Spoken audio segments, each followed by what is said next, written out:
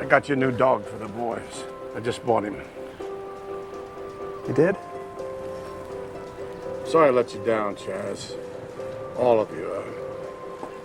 I've been trying to make it up to you.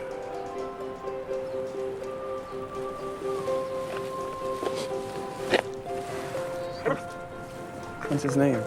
Sparkplug.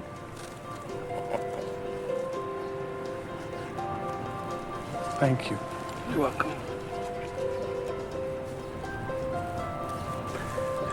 I've had a rough year, Dad. I know you have, Chazzy.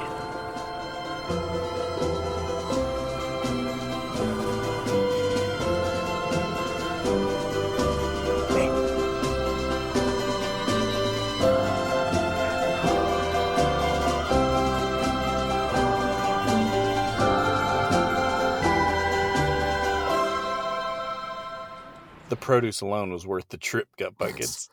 This is Big Orange Couch, the 90s Nickelodeon podcast where we talk about all things 90s Nickelodeon. My name's K-Pax. I'm Andrew. Storming through the podcast like my name was El Nino, Gut Buckets. It's Bob. And this is episode 234. This is the year in review 2001. Yeah.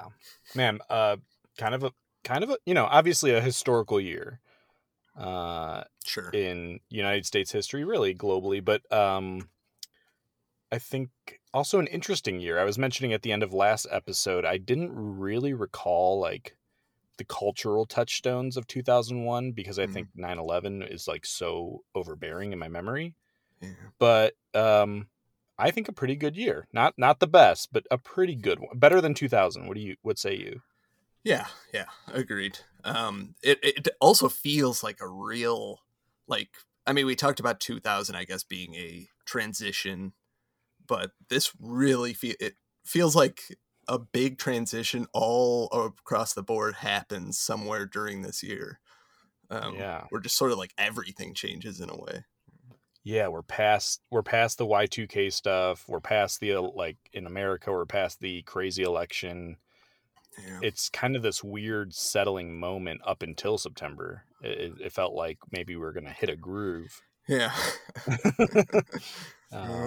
Yeah. What about you, Bob? When you besides September 11th, what do you think about the year 2001? Did it all come rushing back? Yeah, I mean, it has. I'm like one of very few people that I know, not like a crazy Uncle Rico type, but like I look back fondly on my 4 years of high school, and this was very early on. It split my freshman and sophomore years of high school, and all kinds of things kind of, came back to me. A lot of memories jogged through, a lot of memories of things like movies and music and stuff like that. So, and I agree with, I think it was Andrew that you just said, like or I forget whoever said it, but like moving away from the transitionary period of 2000 into 2001, there's definitely like a leap there. Yeah. And like 2001 was the start of something different. It's kind of like what you'd feel when you're like 15, 16 years old. So, like like Pete and Pete, Clarissa Explains It All. Like they're like, I don't know how old Clarissa's supposed to be, but at least older Pete, Big Pete is like that age, it seems like. And it was kind of like now we were living what he was dealing with in that show. So yeah. Special year. Yeah, that's an interesting way to think about it. I had never even like perceived it that way, that we during this year were now the age of like the kids we were watching on TV. Yeah.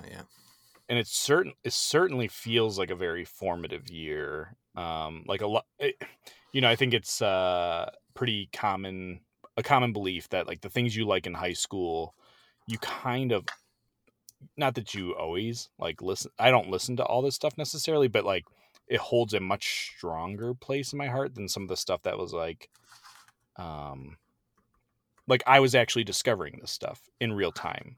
You know what I mean? Some of the stuff we talk about in like the 90s year in reviews, I've come to like and understand, and it's become my favorite. But in the 90s, I wasn't actually, I wasn't picking up Nirvana when I was necessarily like 7 or whatever. But this stuff, I would say I immediately accessed, and it's held its place, which makes it a little different. I agree. And the word you said, the word I was trying to come up with, formative. It was very formative. Yeah. Very important in that regard. So, Yeah. So to set the context right, the election's over. George W. Bush has won the election in America to become the president over Al Gore. Gas prices in America are $1.46. Everything's kind of looking on the up. It's a heck of a year for movies. yes. It's there's some good music. There is kind of this sense of a new century. Albums is why I wanted to do 2001. Wow. So, okay. All right. Yeah. I'm very curious.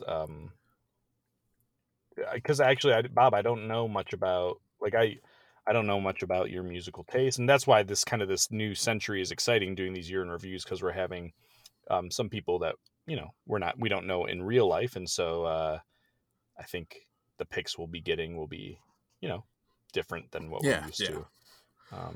I know. Well, I my guess would be Laundry Service, Shakira, but we'll find out. You guess what? What did you say? Laundry Service, Shakira. Oh, maybe. Hey, look, Hey. I'm not giving anything away. Okay, Sure. All right, Yeah. all right. Andrew, what are our categories? We'll be talking movies, TV shows, albums, songs, video games, books, events. Yep, and of course I'll have our sports recap for our diehards. Don't you worry. Perfect. As our guest, Bob, you can pick our first category. Where would you like to start?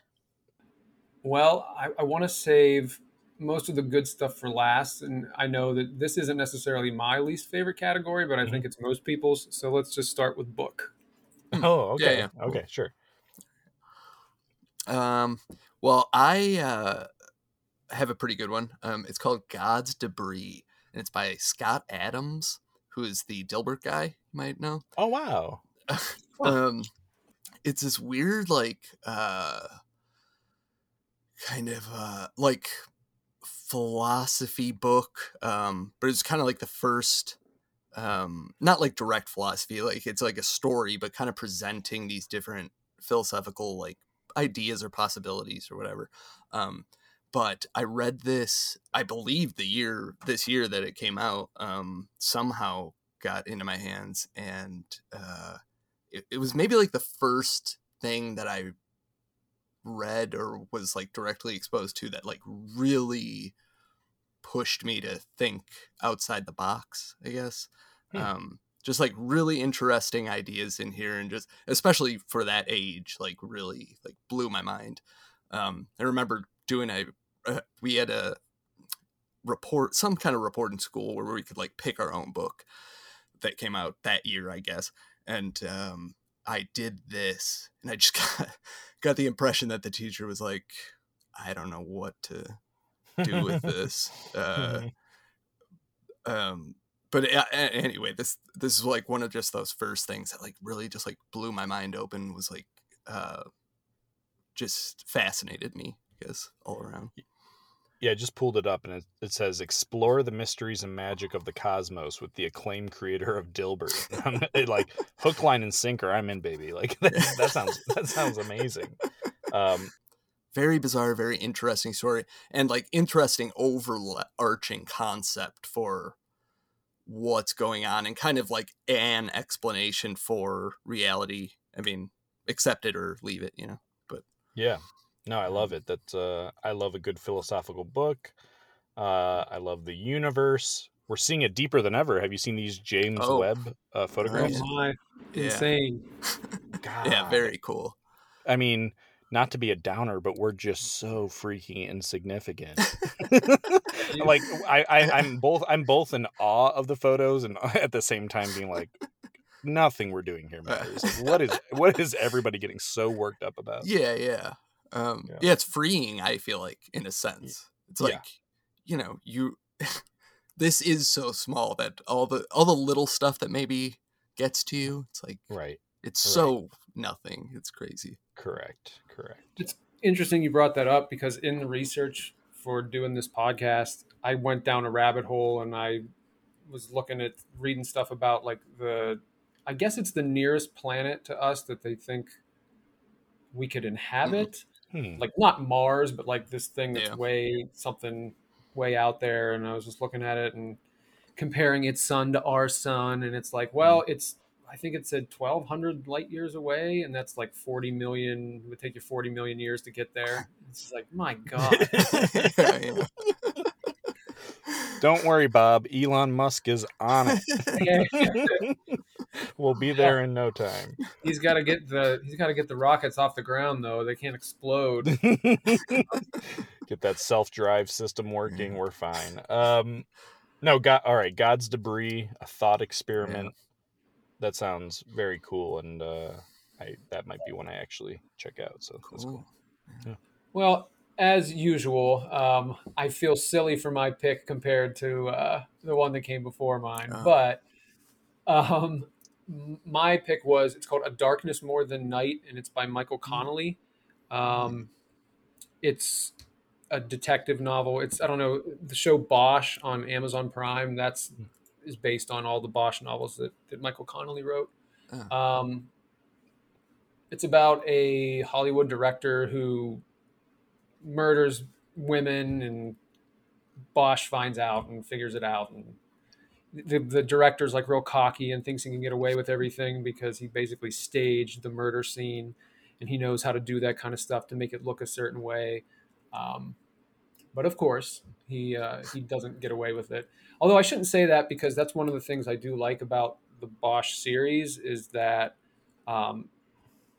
he doesn't always win. Like he proves to us, he proves to the reader that the person he thinks did it, but it doesn't always work out. The justice system isn't perfect, and sometimes they get away, and they end up popping up in later books. So it's really well done, really well written. Cool. I really like Michael Connelly. Used to write for the LA Times, and he used to do like the police beat.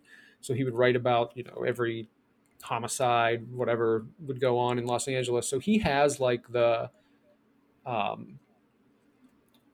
of the details behind how a case works, like how you work a case, how police, go about collecting evidence and interviewing people. So he does that really well. He details that really well, and all of his books are really good. So that's my pick.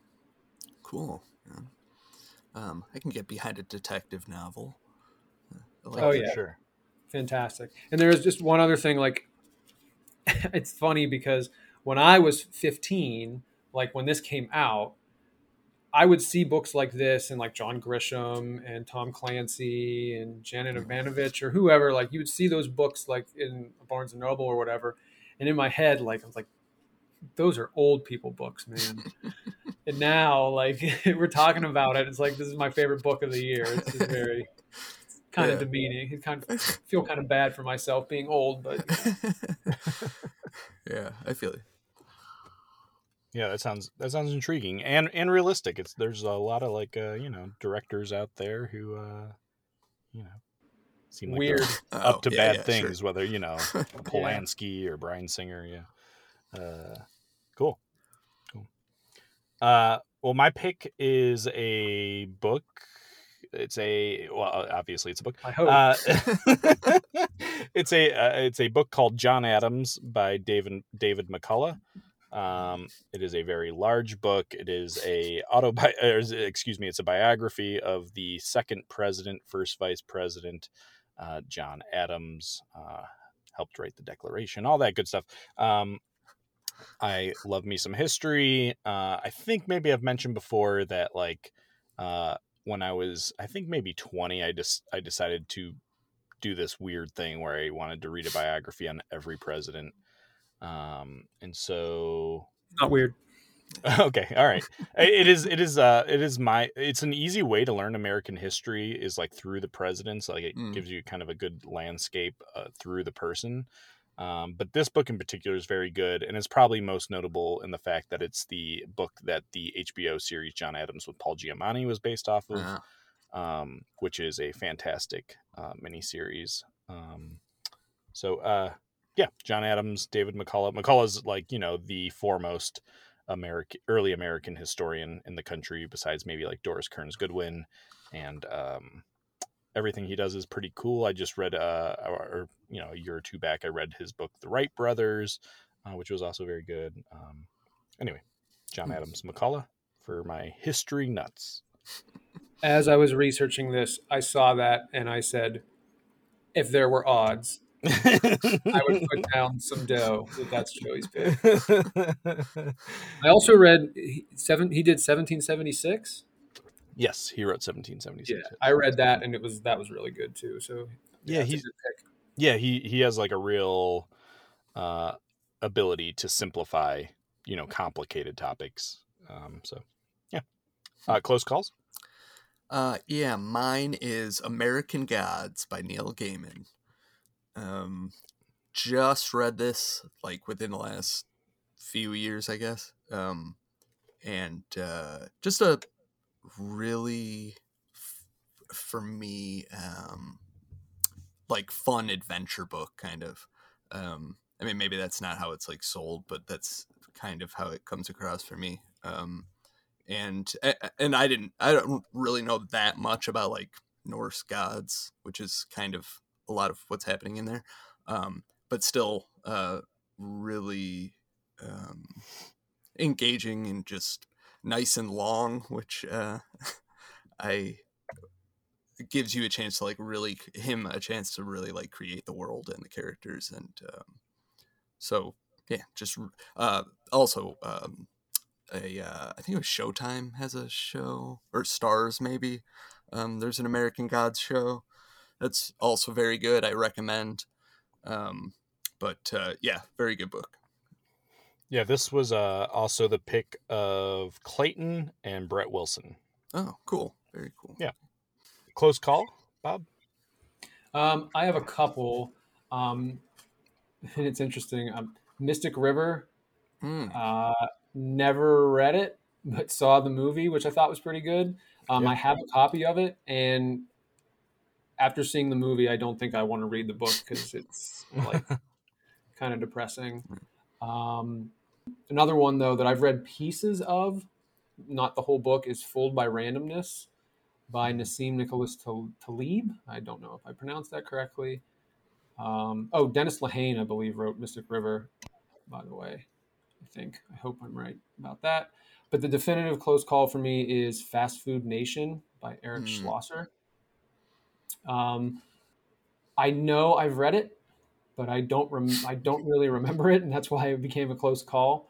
But yeah, just shedding light on what actually is something that's pretty disgusting was really eye-opening and interesting. Yeah. Well, I don't have a close call, which is not unheard of for books. But I a bunch of people submitted, so some of the stuff people liked. We have Shay with The Secret Life of Bees by Sue Monk. Quincy liked The World Almanac from 2001. Safe pick. Life of Pi was selected by Jordan and Logan. Choke by Chuck. How do you say it? Poloniak? I think it's like Palinchuk. I just say Falunk, Chuck Falunk. I know that's not right, but that's what I did when I was younger, and that's what just kind of stuck. Okay, well, Mike picked Choke. Tim picked From the Dust Returned by Ray Bradbury. James says he's a book called 3 by Anne Quinn. He says it's cheating, but it came out in the 60s, but his copy is from 2001. Nice. Any Fergusons? I have a Ferguson. It's not a book, but I just wanted to mention this was the year that Douglas Adams died. the writer of The Hitchhiker's Guide to the Galaxy. Yeah, it's a bummer. Yeah, that's too bad. Yeah, that sucks. Yeah. I should preface this whole chat by saying that in 2001, I kind of had like a reputation as being very cynical and very much thumbs down to a lot of stuff. And I think as we go through this, I think a lot of that was justified. But, you know, I'm sorry to whoever I might upset with these. But Fantastic Beasts is one Ferguson. That's a Harry Potter thing, if I recall. Yeah.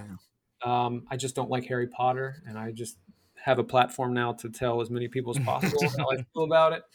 I never read Life of Pi, but I remember hearing about it constantly. When the book came out, a librarian at my school really was into it. Kind of obnoxious. And I remember there was a movie, I believe, and I was so tired of seeing the trailer. And it was like, I'm on a piece of driftwood with a tiger. Don't I look intriguing? And I was just like, no, man, you don't. So Life of Pi, that's Ferguson number 2. But the definitive Ferguson it's called Good to Great by Jim Collins. It's like a business book. My first ever job was at a bank, and in our training, like the CFO and the CEO came in and talked to our training class. And somebody asked, like, hey, Mr. CEO, what books do you read? And the CEO mentioned Good to Great.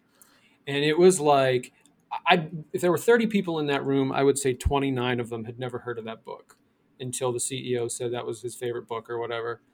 And like for the next 2 weeks, it would like pop up in conversations, like everybody had heard of it and everyone went out and bought it. And like, what a book. I mean, can you believe the things that are being said in this book? And it was just like, bro, you don't know what you're talking about. You didn't even know what it was. Just so lame. And so I've never read a page, but I hate Good to Great. Nice. If I start reading something and it's clear that I'm not going to be into it, I don't finish it. So there aren't a whole lot of books that I don't really like. Yeah. So, right. Yeah. Well, I do not have a Ferguson. I didn't have a close call. I think I read one book from this year. So, yeah, I'll leave it there. Andrew, where should we go next? Why don't we do? Oh gosh, how about album? Sure, why not? I feel like there's a lot to talk about here. Let's just. Yes, buckle up. I got a lot of notes on this one. I have my list of albums that Sure. Oh, I don't think anybody will know what I'm talking about. Yeah. Well, mine. I'm sure I've talked about it before on here. Is This It? The Strokes.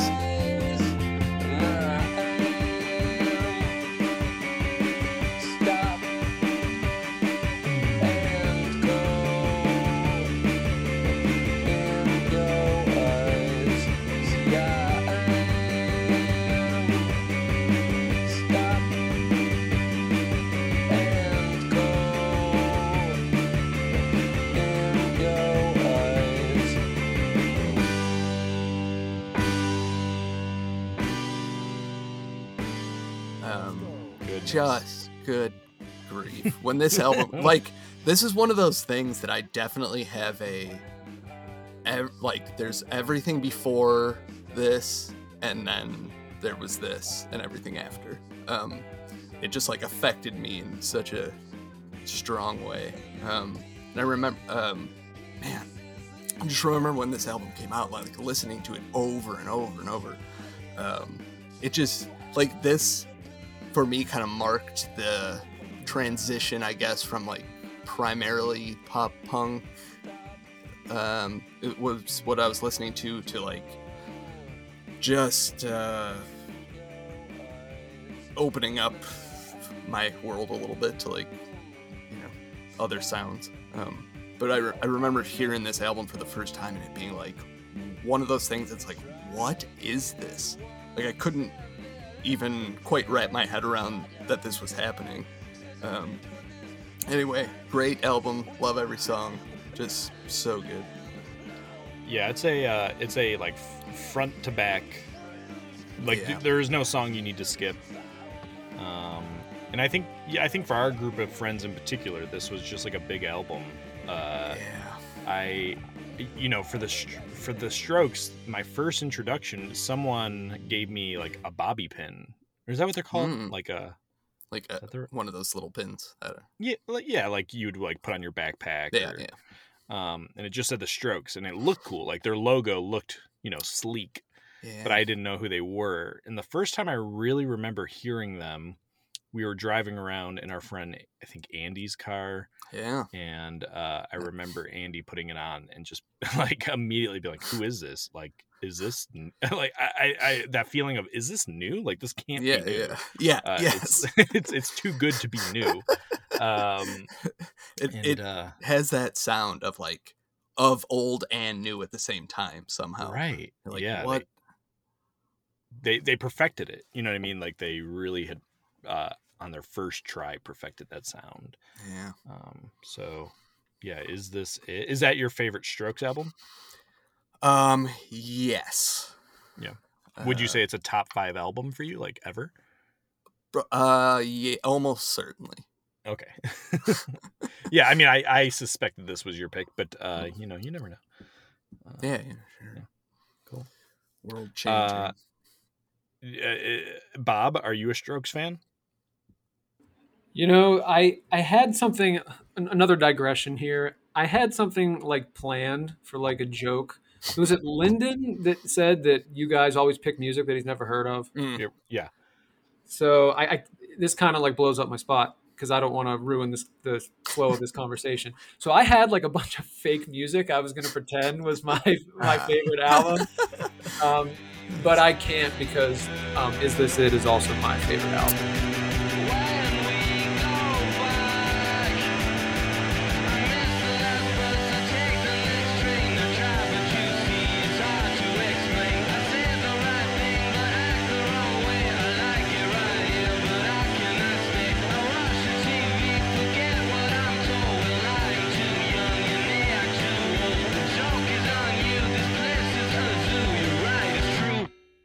Yeah, cool.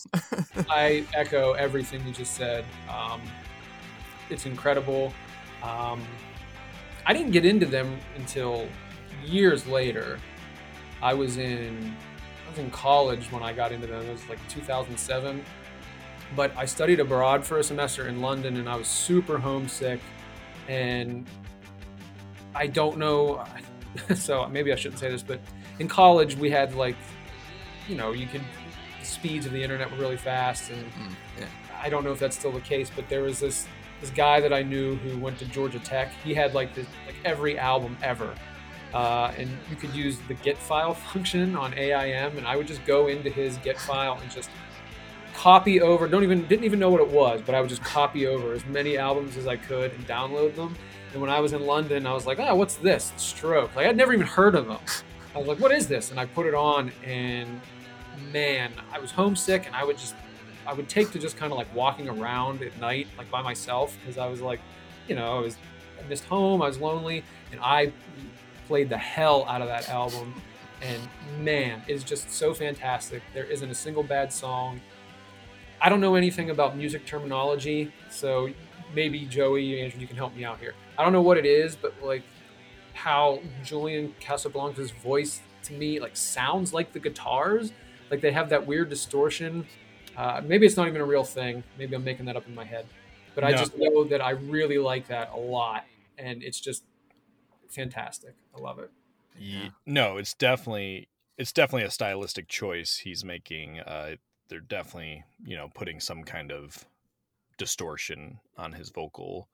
And that's become somewhat of a signature. And I feel like really they like launched a trend, because in the 90s there just wasn't people doing that to the vocal. And it adds a vintage sound, but also, like we were saying, still sounded new and cool. And and that's the other thing you said, that like is this can't be new. And I thought they were British, and I thought they were old.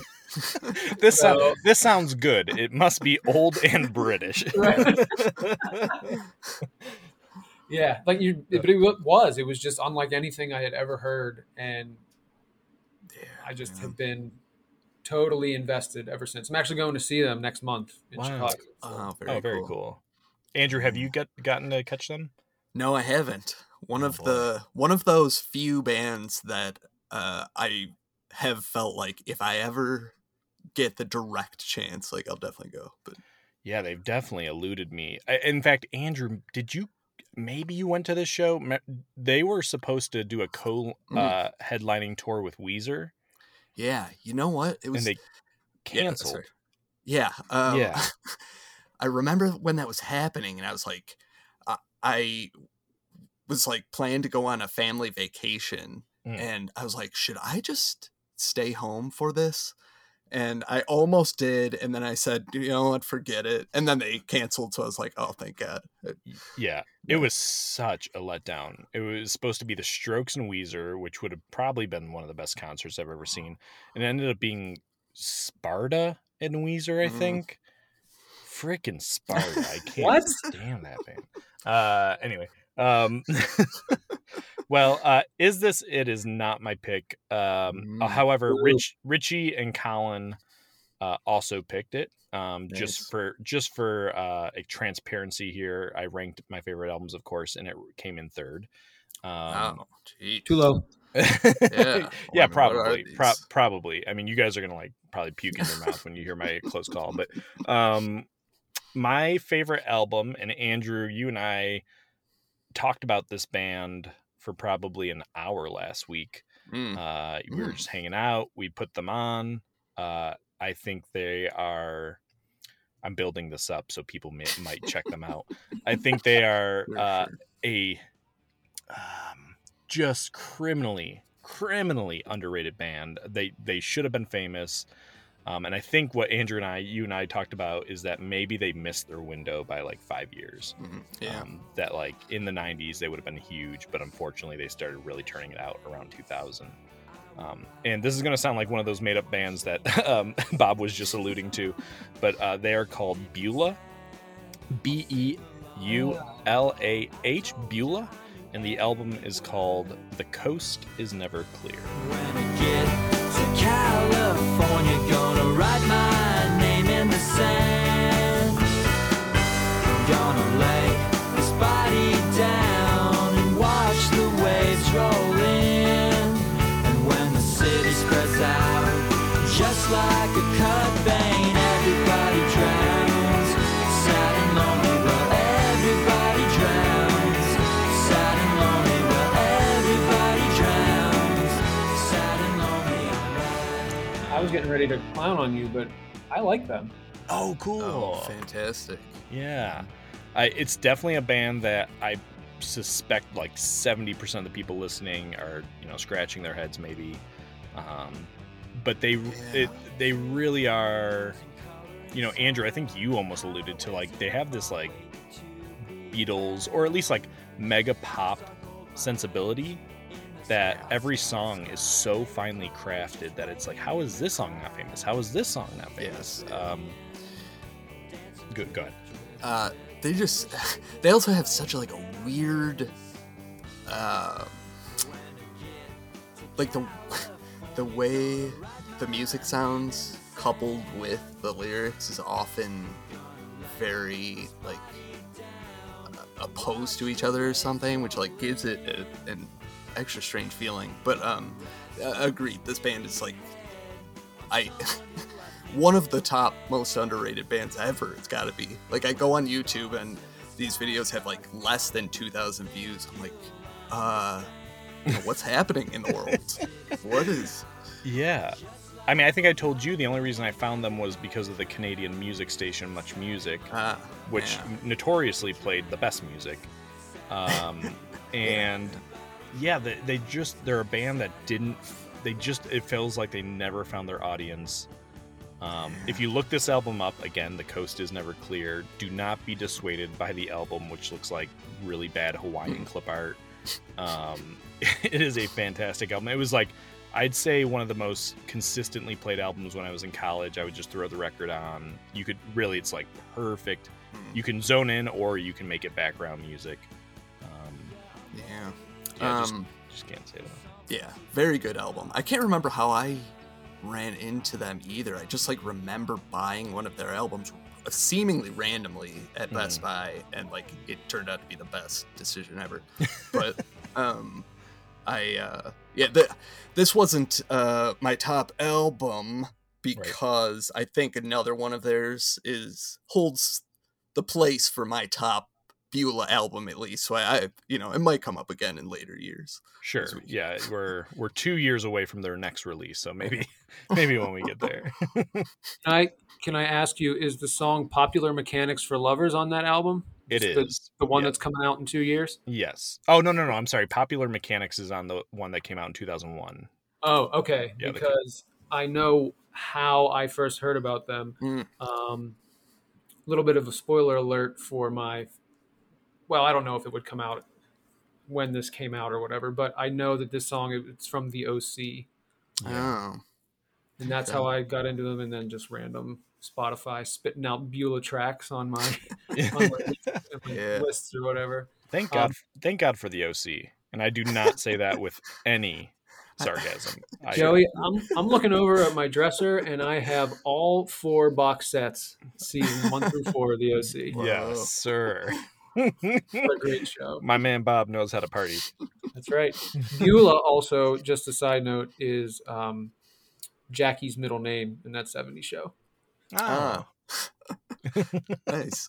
Fun fact. All right. Yeah. Close call album?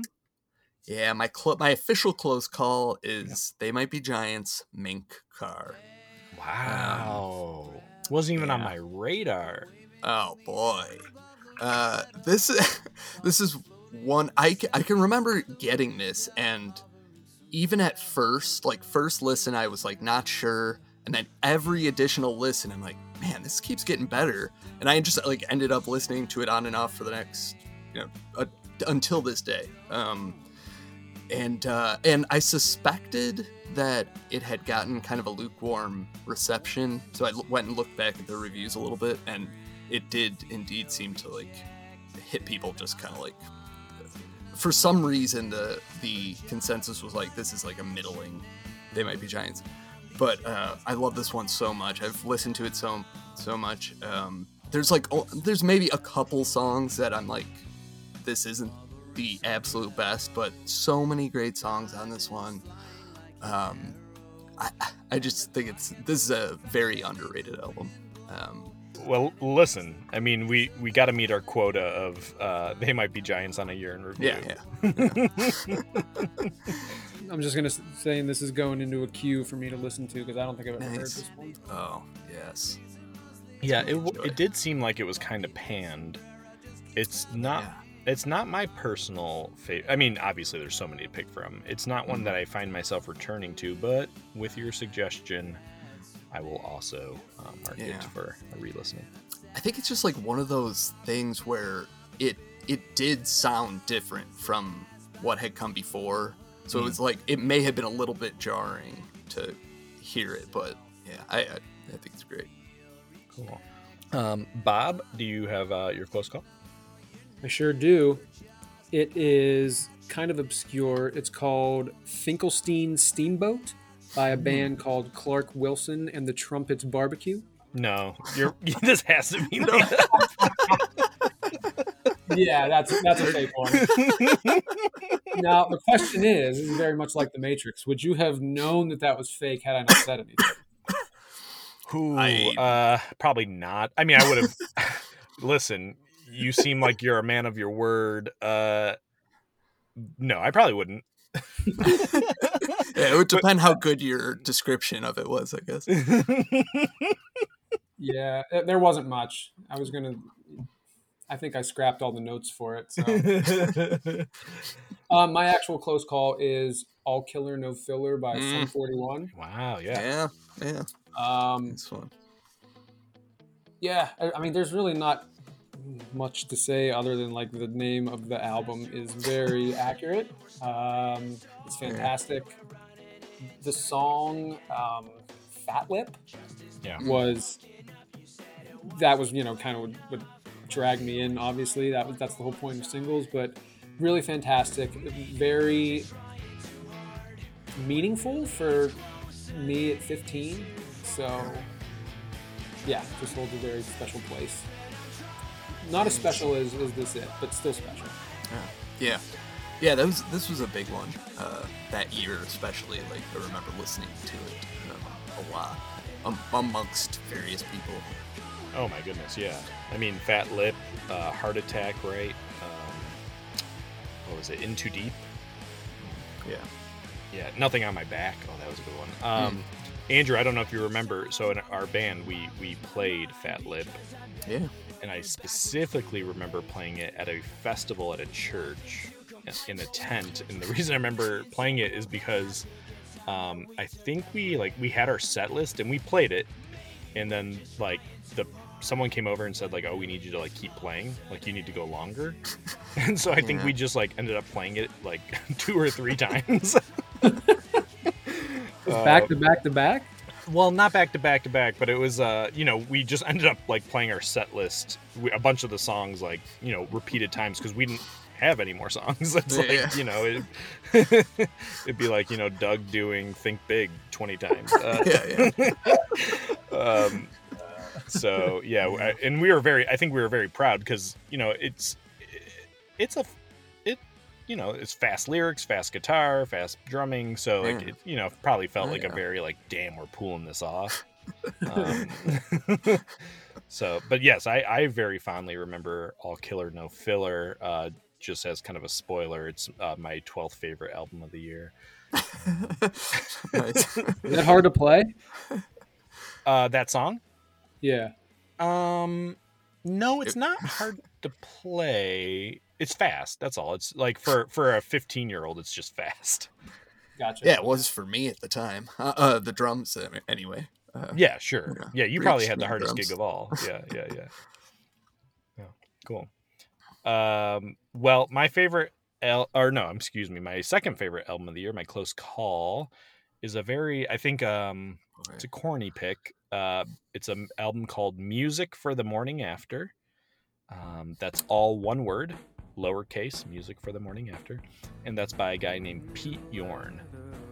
And number two, I just can't this guy is it's weird because when I hear him, I'm I don't think I should like Pete Yorn, but he is a very, very good songwriter. His songs are so tight, and it it's one of those start to finish. So Life on a Chain, Strange Condition, Black, For Nancy, Murray, June. I mean, there's so many songs I love on this album, and I think that's just the thing. He's such a good songwriter. The songs are so catchy. I know Strange Conditions probably the most popular of the bunch. It was on the Me, Myself, and Irene soundtrack. And, anyways, but an album that I put it on just to double check because sometimes this stuff doesn't hold up, and it did. It was very, very much still yes, great songs, good lyrics, good feel, good production. I figured, to be honest, I would have already talked about Is This It, which is my third favorite. So I was you know what, I'll give this album some love since maybe either people don't know it or haven't thought about it since 2001. Nice. Music for the Morning After. Yeah, I like Pete Yorn, all right. Yeah. I haven't gotten real deep, but yeah, I mean, he has way more albums than he probably needs. But the first 2 or 3, Day I Forgot and Nightcrawler, which by the way, it's kind of a trilogy: Music for the Morning After, morning; Day I Forgot, day; and Nightcrawler, night. The first 3 are pretty good. okay. Yeah. Nice. It's on the list. It's on the queue.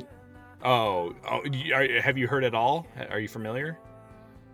This name sounds familiar. I feel like I have heard it. I'm usually pretty good of I know Spotify sucks for a lot of people that put music on there, but I'm a premium subscriber or whatever, and It's usually pretty good if I like something, liking it, and there's nothing coming up of his that I've hearted before. Okay. But I swear I've heard this. I've heard this guy before. Oh, so- get ready Yeah, for probably. hearts. Yeah, get ready for hearts. Do you guys want to go over some other ones that were kind of itching at you but didn't quite Yeah. make it? Sure, I'll just list them off here. MXPX, the Renaissance EP. Mm-hmm. Maybe they're like the last album that I like really listened to a lot. Blink 182, Take Off Your Pants and Jacket. That was 2001? Yeah. Oh, okay. Another big lawn mowing album for me. Did you so the Take Off Your Pants and Jacket, that was the album that had different discs, right? Yeah. And Yep. bonus tracks. Yeah. I forget. I know some people did. Did you buy more than one copy in an attempt to get each version? I did not do that. Okay. I just went with the Travis one. Travis? Which one's his? The red one. Oh, you had red. Okay. Yeah. I think I had orange. Does that sound right? Was it an orange Yeah. one? Okay. Yeah. Okay. White Stripes, White Blood Cells. Yes. Cake That's my oh, number okay. 7. My number Oh, 7. nice. Cake, Comfort Eagle. Yeah. Rilo Kiley, Takeoffs and Landings. Beulah, of course, we mentioned. Latigra, Feminist Sweepstakes. Pretty influential punk band, and I think like pretty, especially this album, pretty relevant to current times. And of course, Tenacious D. Yes. Um, Self-titled. geez. Yeah. Yeah. That was also Allie's pick. Nice. Yeah.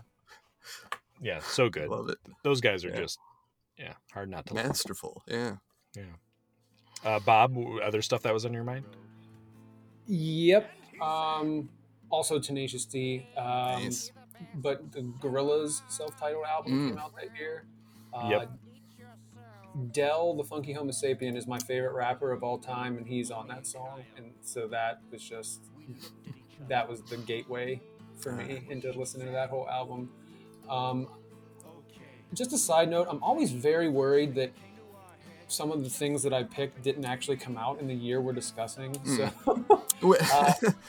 we tried to do our Go ahead, best. sorry. But Hey, no big deal. don't sweat it too bad. Chris picked Family Feud with Steve Harvey and was 12 years off. That does make me feel better. A Bleed American, Jimmy Eat World. I think that was 2001. Yes, that is our most popular pick. Wow. Yeah, it's a good one. Nostalgialodian, Mike, Heather, Patrick, and my number 11. An album called The Cold Vein by Cannibal Ox. They're like an underground hip hop group. And then whatever there was a System of a Down album, and I can never remember which one came out in 2001, but that one. Is that Toxicity? Yeah, I think it is. Yeah. Okay. Yeah, I had that album. That was pretty good. Yeah. Well, I'll go real fast. My number 13. And you'll hear me correctly here. Sugar Ray, self-titled. Whoa. 12, Sum 41, All Killer No Filler. 11, Jimmy Eat World, Bleed American. 10, the album I was most excited about that year when it came out, but just doesn't quite hold, is Weezer Green Album. 9, The Shins, Oh Inverted World, which was also Jordan and Kev's pick. Nice. Number 8, Stay What You Are, Saves the Day, also Adam's pick. 7, The White Stripes, White Blood Cells. 6, Ben Folds, Rockin' the Suburbs. 5, Built to Spill, Ancient Melodies of the Future. 4, Travis, The Invisible Band. And 3, The Strokes, Is This. I can't believe I forgot that Ben Folds album.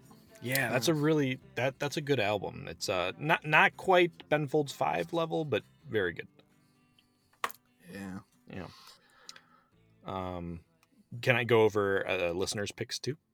Oh, sure. Okay. No We've had enough. Well, Bob, you mentioned Gorillaz. That was also Clayton's pick.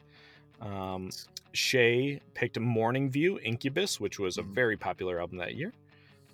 James and Vaughn both picked Your Favorite Weapon by Brand New, which I know a bunch of our friends were also really into. Yeah. Yeah, I forgot to. I can't believe I missed that one too. Yeah, it is like, yeah, it's inevitable. You're gonna miss stuff. Britney Spears had an album that year. That was Emily's pick. Josh and Quincy picked The Blueprint by Jay-Z. Joe picked Iowa by Slipknot. Andy and Zach picked Idol Will Kill by Oscar. Andrew, you know this one. Lechuza, Phoenix TX. That was Oh yeah. Miguel's pick. Man, nice. I meant to write that down. I Yeah, missed it. love Nice the one. song Threesome. That's a great song. Yeah, big album that year. For me. Yes. Yeah, me too. Alicia Keys, Songs in A Minor, Corey's pick. Logan picked Converge by Jane Doe. Tim picked United by Fate, Rival Schools. Julie picked Saint Lunatics by Free City. Mark picked Laundry Service by Shakira. Sid picked Room for Squares by John Mayer. Justin picked Day of the Death by Death by Stereo. Brett Wilson picked Weathered by Creed. Our friend Candace picked the Amelie soundtrack. Ah, Yeah. So yeah. Anybody have Ferguson's for this year? no. Oh, you betcha. Ferguson. Oh, You okay. betcha. Okay.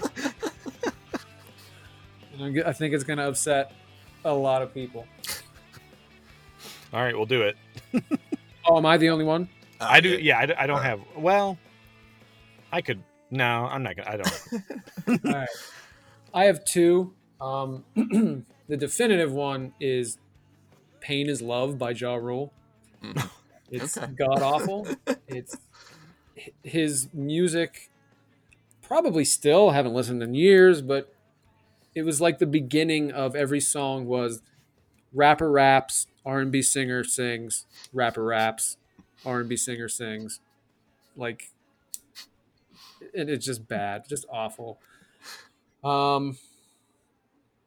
Yeah, overly formulaic, and the formula was red hot, steaming dumpster fire garbage. So terrible. But another Ferguson, and this is where I think I'm going to catch it, Oh. is The Blueprint by Jay-Z. I just think no. he is. Hear me now, okay? Hear what I'm saying. I think he's a great rapper, right? I think he is also one of the most overrated rappers. Great guy, donates time, donates money to people in need. I think he's a great guy, but I just don't get it. I don't understand it. I think Nas won the beef. I might be in the minority. Got to get that out there. He has a tin ear when it comes to production. The beats on that album are just, ugh. They just sound so bad. I just don't like it. I think he's overrated, and I think that's a good pick for a Ferguson. I think people see that, like, I don't know if he was the first billionaire rapper. I think maybe that was Dr. Dre. I don't know. But he's a billionaire rapper. He married the most successful, most talented, very attractive R&B singer in Beyonce. And they see those two things and just kind of say, well, he must be the best rapper.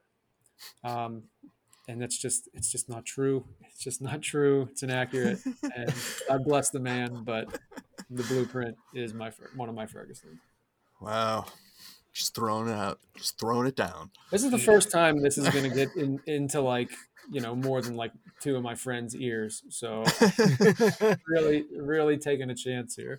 I'm so sorry, Josh and Quincy, that you had to endure that. Yeah, I'm sorry, guys. Sorry.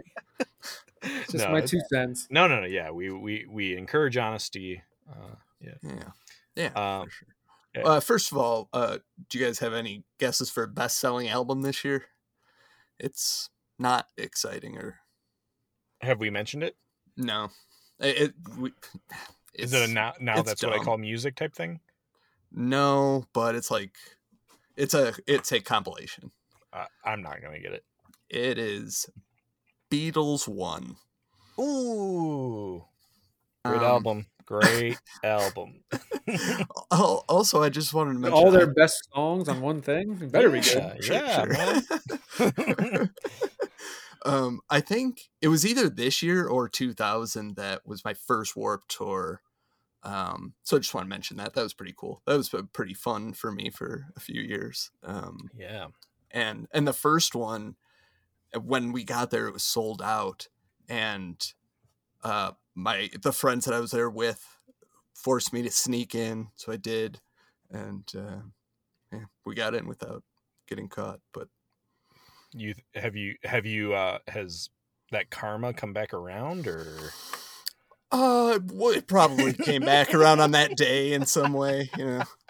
yeah, ate a bad hot dog or something. Yeah. Yeah.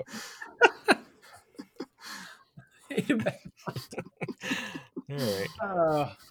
All right. Well, that was albums. I'm gonna pick the next category here, and I'm gonna throw a curveball. We typically do album and boy. songs back to back, but you Sure. know what? I want to steer away for a little bit, take a break, because I just want to. So let's talk about TV shows Oh, in the okay. year 2001. Very good. Yeah.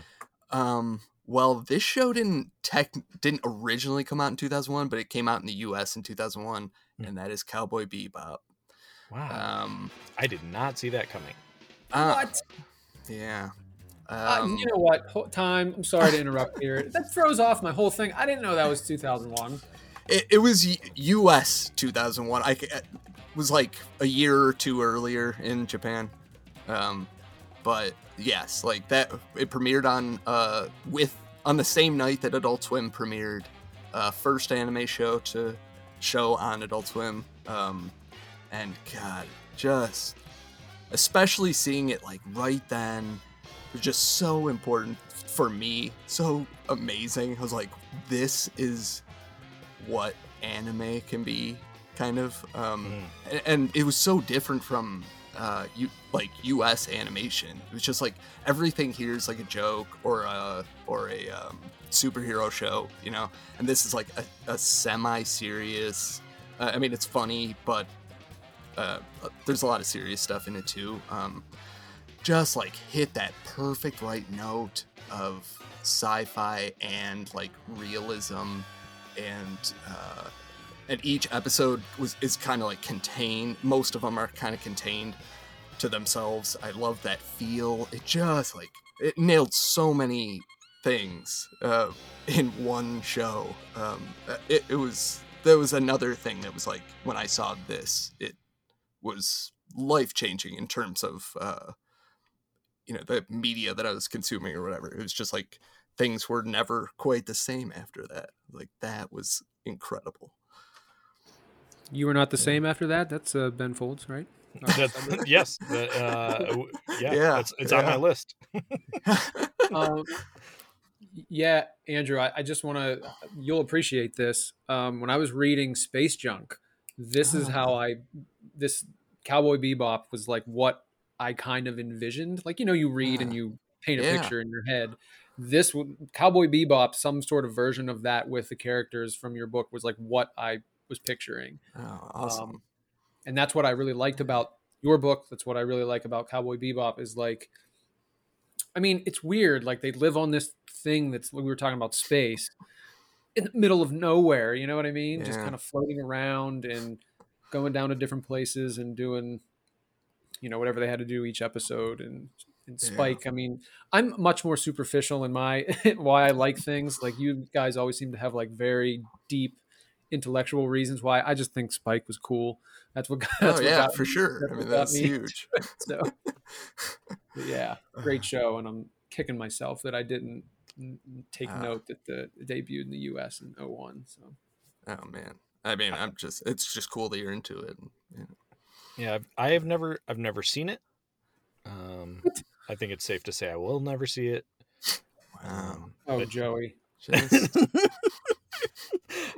Well, Bob, I like to deprive myself of a few things so that I know that there's always something waiting for me. It's purposeful deprivation. So. I understand. Yeah. I understand. Bob, what was your favorite TV show of 2001? My favorite was I went back and forth with my favorite and close call a couple of times, but just on the sheer amount of rewatches of this show, my favorite is Scrubs. Yeah. Oh. I watched it religiously. It's another one that I didn't watch when it was on. I watched it when I was in college. I'd be up at like, I think there were 2 episodes on maybe it was Fox. I don't know, back to back, 12 and 12:30 in the morning when I was in college, and I would sit in my apartment writing a paper, studying, whatever, watching that while I did that, and it was just helped me through college for the most part. Again, my semester in England, homesick. I spent a little too much time in my apartment just watching Scrubs DVDs, but helped me get through that. And it just, I don't like hospitals. Like, I don't like going in them. For the most part, like shows that involve hospitals, don't like it. Don't really like to even go near them. But this show, like, there's a part of me when I go into a hospital, when I have to, it's like, well, maybe this is going to be like Scrubs, where there's going to be a bunch of goofy idiots running around, and it, like, I don't really know where I was going with that, but that's what it makes me, that's what I enjoy about Scrubs so much. There's just a ton of great jokes in there as well. And I think my favorite might be the bartender that thinks Turk's name is Turkin JD, and he says, hey, it's Turkin JD and JD. Just, you got to watch it. It's fantastic. Yeah. Andrew, did you like Scrubs? I was not huge on it. Okay. Come on. Yeah, I think it could be largely because of the setting. I just couldn't, like, I just didn't want to be in the hospital all the time, like, in my, you know, I mean. Yeah, and there are some episodes where, and I think that's what made it really good, is that, you know, a lot of the time they're goofing off and making jokes and being silly, but there's some of them where it's like, God, did they really have to have this one on today? Like, it's just, yeah. Yeah. It deals with death really well, Yeah. and the conversation around death, and there's a couple leading up to this woman who, well, spoiler alert for, you know, something that was 2 decades ago, but she's like, you know, I've lived a great life, and JD's trying to, like, get her to receive treatment to prolong her life, and she's like, you know, I've done everything. I was like, I've gone to the Eiffel Tower, I've done the Grand Canyon, I've learned a language, I've done it all, and, like, just, I'm ready to go. And, like, even as a 22-year-old, however old I was when I saw it, it was just like, God, lady, you're really killing my vibe here. But, you know, it was, you know, taught a lesson for sure. So. Yeah. I feel like when it was on originally, like, it was not a show I would say I went out of my way to watch, but I always kind of liked when it just ended up on. And I think that I most frequently saw it whenever we'd visit our friend Kevin. When he when he lived in Chagrin Falls, he, like, I swear to God, every time I walked into his apartment, it was on his television, like just on loop. And so I'd end up watching it over there. And it never really bothered me. I think maybe as a younger guy, it was probably more suitable. I think if I watched it now, I'd have problems. I can't deal with hearing people's diagnoses. Because I start being like, well, I kind of feel that, or like, Yeah. like, you know, I'll end up on the internet being like, oh my gosh, I have this, and I just don't think my brain could do it now. But I don't know how people watch all this stuff like Grey's Anatomy, and I mean, Well, like, people watch Grey's Anatomy because they have bad taste. okay, You said, you said Chagrin Falls, isn't that? Did you guys ever go out there and find Bill Watterson? oh man, so there's no. I don't think we're gonna find him. He's pretty well hidden, I think. But the other problem is, like, we don't know what he looks like anymore. I mean, there's photos of him when he's younger, Yeah. Right. but there was a time period where whenever I was in Chagrin Falls, I'd, like, see kind of like a skinny older guy, and I would, like, just lean over and be like, "That's Bill Watterson." Like, you know, there's a shot. Should have just tried shouting, Bill. Yeah. Yeah, like Kramer at Dinky Donuts. Yeah, yes. For those who don't know, Bill Watterson is the creator of Calvin and Hobbes.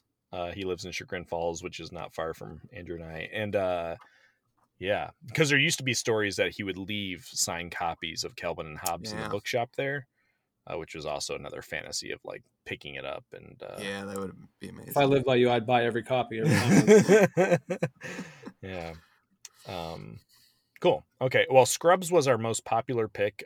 Clayton picked it. Wow. Jordan, Mike, Tim, Andy, and Corey all picked Scrubs. Wow. My pick was a no doubter. No doubter. No doubter, Does it Andrew. start with you? It sure does. Okay. Yes, it was also Miguel's pick. The show is called Undeclared. Yeah. It was only one season. It was kind of the spiritual follow-up to Freaks and Geeks.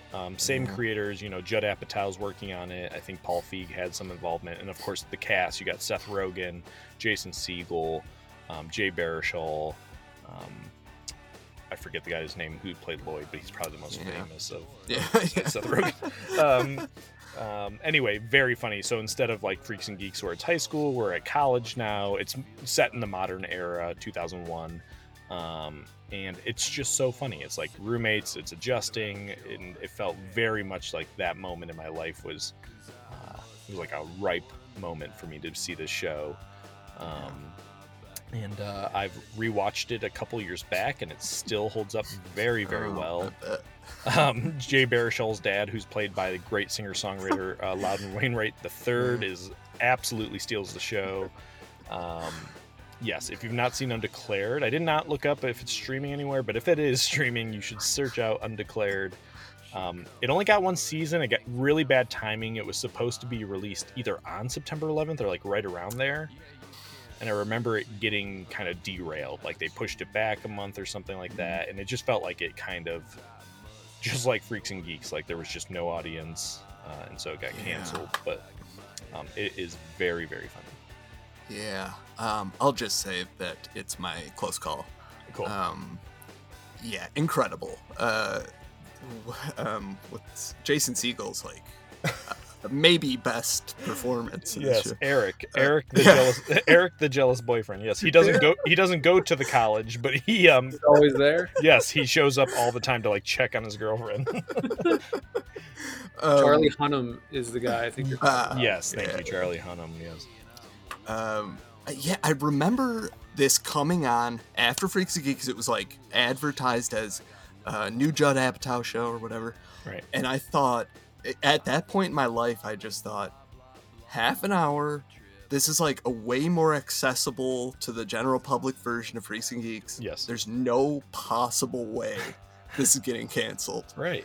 And then, it happened. It's like, It got canceled. How? Yeah. Like, what is happening here? Yeah. I want to say it's also, I think, one of the first places like Kevin Hart turned up. Oh yeah, he is in that. Martin Starr makes an appearance, of course. Yeah, every episode's a little treat, and there's not a bad episode. Of course, I have a very sentimental spot for the episode where Seth Rogen forces Charlie Hunnam's character to watch You've Got Mail. Who's like the main person? Jay Or is it- Baruchel's the main person that we follow. Okay. He is undeclared. I remember watching this and really liking it, but that was so long ago. I'm gonna have to find out if it is streaming. Here, let me look it up. I have a computer right in front of me. Yes, you can only rent it. So what do you guys say y'all come over my house and we watch Undeclared? I have it on DVD. It is very good. I'm not going to, of course, tell people to rent it, but hopefully one day it's worth it if you do. Oh, for sure. I mean, $2 an agree. episode, I don't know, but Oh, that's an episode? I thought that was for the whole shebang. no, it looks like you get one episode for $2. What's going on here? Is there like it gets one season and now it's 20 years later and you can't access it anywhere? What's the show is cursed. Yeah. Yeah. Ugh. We didn't even mention Marshall. No, it's not worth getting into, but there's a great character on the show named Marshall. He's not a famous actor or anything, but he's really great. Marshall. All right. Bob, close call. My close call is Samurai Jack. Yeah. Um, Solid. just, I mean, it's really, I don't really have anything poignant to say about it. It was just, I couldn't, I couldn't admit that I still liked animated stuff, Mhm. like, and that was on, and it was really cool. Um, and just the story, like him getting trapped in the past, and Aku is such a great bad guy. Yeah. And it was like, although I will say that watching it, there was a feeling being like stressed out, like very anxious, like really hitting my anxiety hard. Like no matter what that guy did, he was never any like closer to getting back. That kind of like bothered me and messed with me a little bit, but it did bring me, it did have me coming back to watch. I also really have always really liked samurai stuff, like stuff with swords. I think it's really Yeah. cool. And yeah, Jack was just really cool. I also liked the Scotsman with his machine Yeah. gun leg. So Yeah. Yeah, really great show.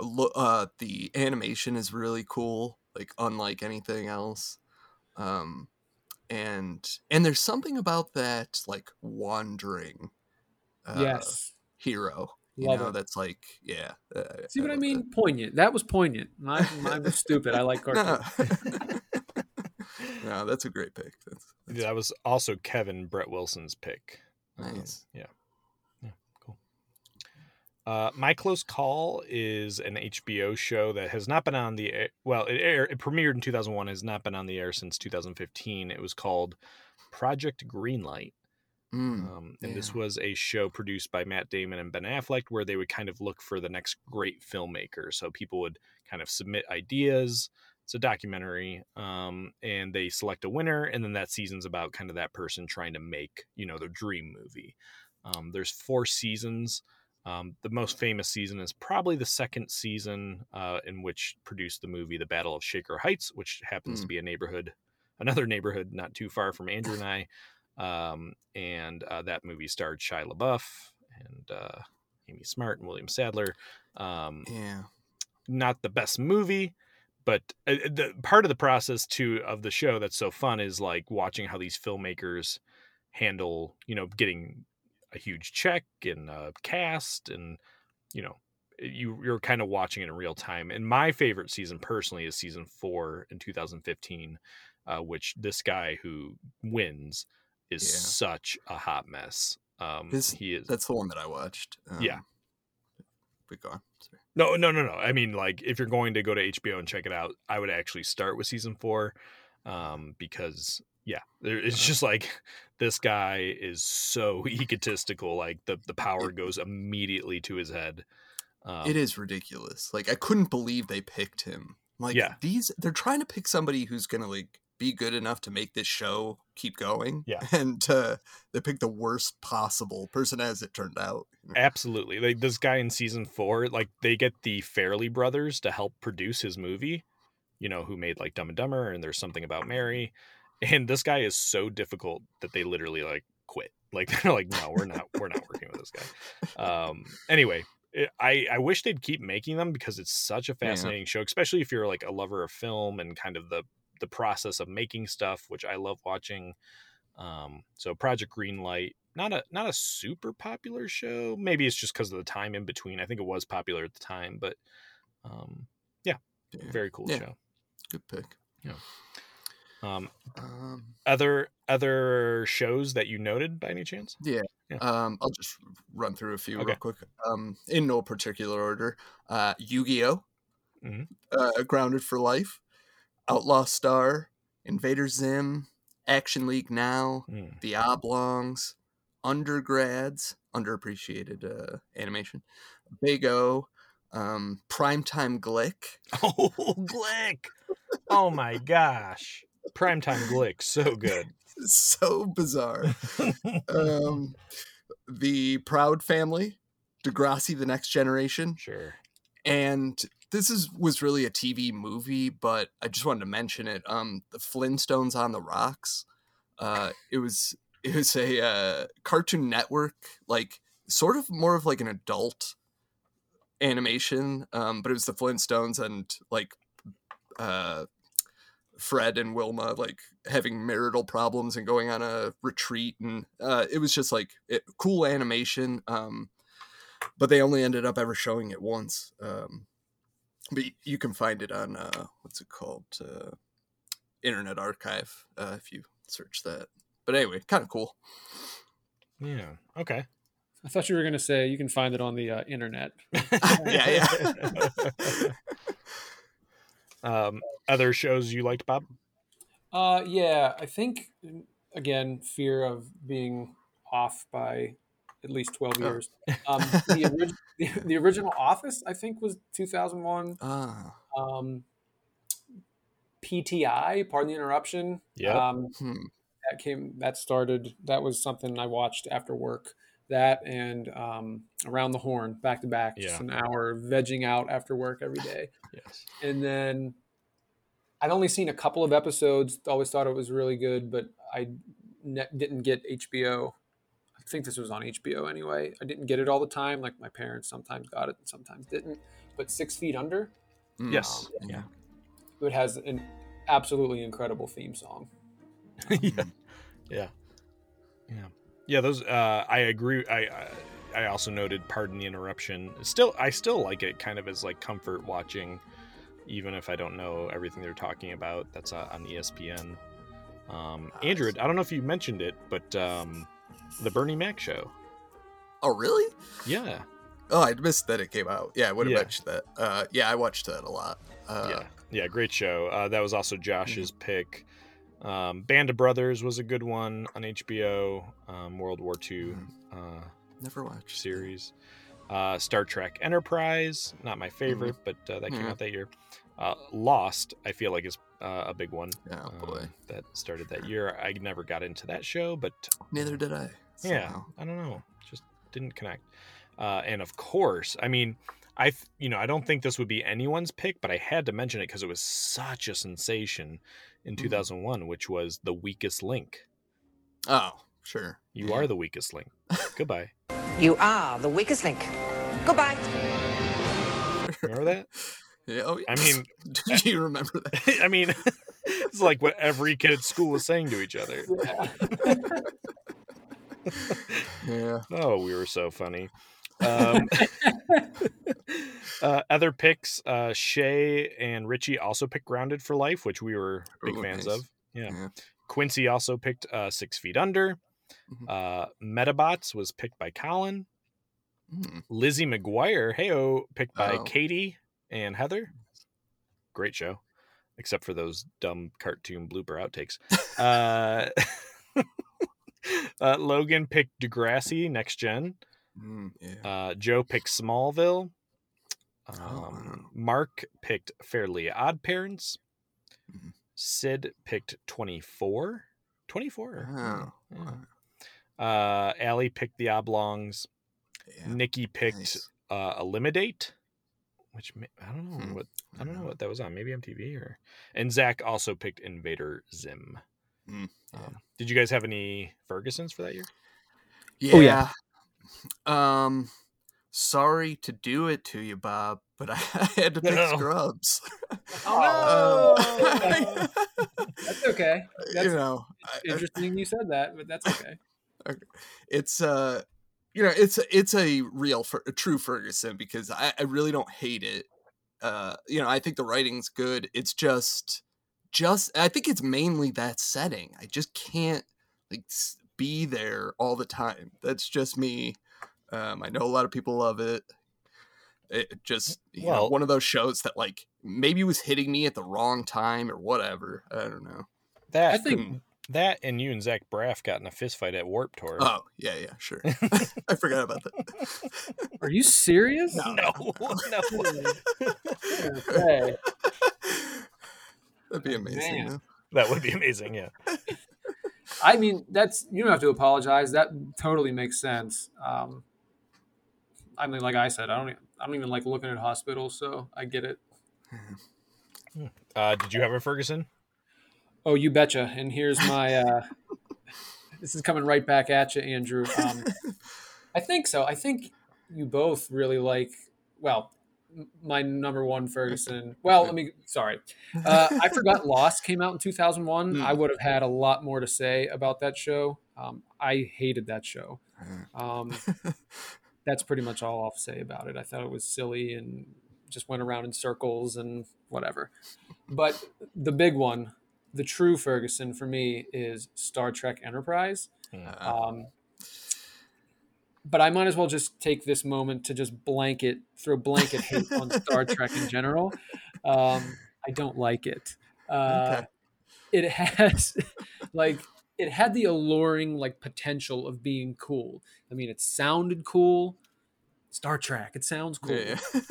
There was promise of lasers and phasers and tasers and all this stuff in the spaceship. So far, you're dead on. All this stuff is cool, right? But in the spaceship looked really cool. Yeah. But I would watch it, and it was oh, this planet is having a water filtration issue, and we've got to negotiate with their government. And it was just I don't want to watch this. I don't care about this. Too real for you, Bob? Yeah, I mean, 15, I could have just blown it off. But when I was younger, I feel like my parents or anybody that would babysit me when I was 6 or whatever, 7, hey, you want to watch Star Trek? And I'd be like, yeah, this is going to be great. When it's getting real close to bedtime. Yeah. And they'd be like, yeah. And I put it on and 5 minutes later, I'd be out because it was so boring. Maybe that's why they were using it. Yeah, exactly. That's what I mean. It was all part of the plan. Yeah. Yeah, that makes sense. I mean, I understand. Even TNG, it's you have to hit one of the good episodes to experience how good it could be. But even then, it's especially as a kid, that's a little much to put up with. I'm glad you understand. Andrew does. No, I'm joking. All right. Well, my Ferguson, and I think it's come up before, is the Lone Gunman, the X-Files spinoff. A show that I was genuinely very excited for, carved out time to make sure I was watching, and I'd say after a few episodes I quit on it because it was just not. It didn't match the tone. It had a weird tone. It was was not quite X-Files. It was not quite funny enough to be a comedy. The stories weren't quite as interesting as the X-Files stories. And it just didn't work. You realize oh, these guys are B characters, for a reason. I mean, I think even if they had just gone all in on Lone Gunman, made it like the Lone Gunman episodes in X-Files, goofier and I think it might have survived, but yeah, I can imagine somebody being well, it's got to be sort of like X-Files because what about the people who like X-Files and don't know Lone Gunman? And yeah, no, I get why they did it, but it just doesn't work. Yeah. Just wanted to mention, I already mentioned Adult Swim premiered, but the very first episode that premiered was Home Movies Director's Cut. Man, wait, did Home Movies come out this year? No, it didn't. Okay. It came out on UPN or something a year prior or something like Gotcha. that. Okay. You know what? Also, just not to keep going back, but Cowboy Bebop, that soundtrack. I forgot to mention that, but good grief. The soundtrack's one of the best. Fantastic. Things about it. Yeah, so amazing. So, is it just Pete Yorn songs or? Yeah. Yes. You nailed it. I did note some TV shows that ended that year. Cool. We have our beloved Reboot. Oh my goodness. Yeah. Love it. Yeah. Teletubbies. Nash Bridges. Baywatch. Nash Bridges. Okay. Moesha. Wow. From Nickelodeon, Cousin Skeeter and Angry Beavers. Third Rock from the Sun. Yeah. Star Trek Voyager. Recess. Walker Texas Ranger. And probably of most significance, Mr. Rogers' Neighborhood. Yeah. Nice. All right. Well, that was TV. Thanks for taking that detour with me. where would you like to head, Bob? Let's go with video game. Ooh, Okay. Yeah. cool. Well, my number one for this year was kind of an easy one to pick. It was Super Smash Bros. Melee. Considered by some still, I think, to be kind of the definitive Smash Brothers game. Just upped the ante a little bit from the last game. Unfortunately ruined Ness, my original game character. So I had to pick Mario or Mewtwo. But great game, loved it. Loved playing Smash Brothers with a lot of people. I don't remember that one. I remember the original one, but Yeah. I remember playing the hell out of the first one, but I don't remember Melee. This is like this is the one that has had tournaments for years. I think they still have tournaments. There's something crazy about this. Not to digress too far, but in the tournaments, like they discovered that so many controllers has some like weird thing with it that like allows you to do some move that you otherwise wouldn't be able to do. So like people were just searching through GameCube controllers, searching for this like flawed controller so that it could give them like a slight edge. Anyway, good game, fun, great multiplayer.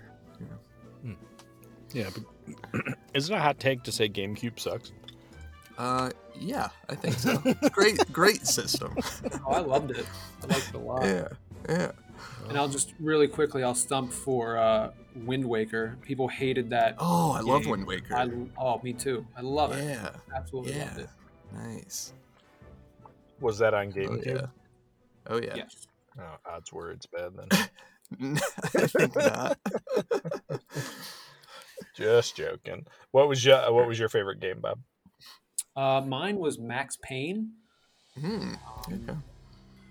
So I came into possession of this for some reason. I don't know why, but in 2001, I had no use for it. But I had a flash drive. No idea how I got it.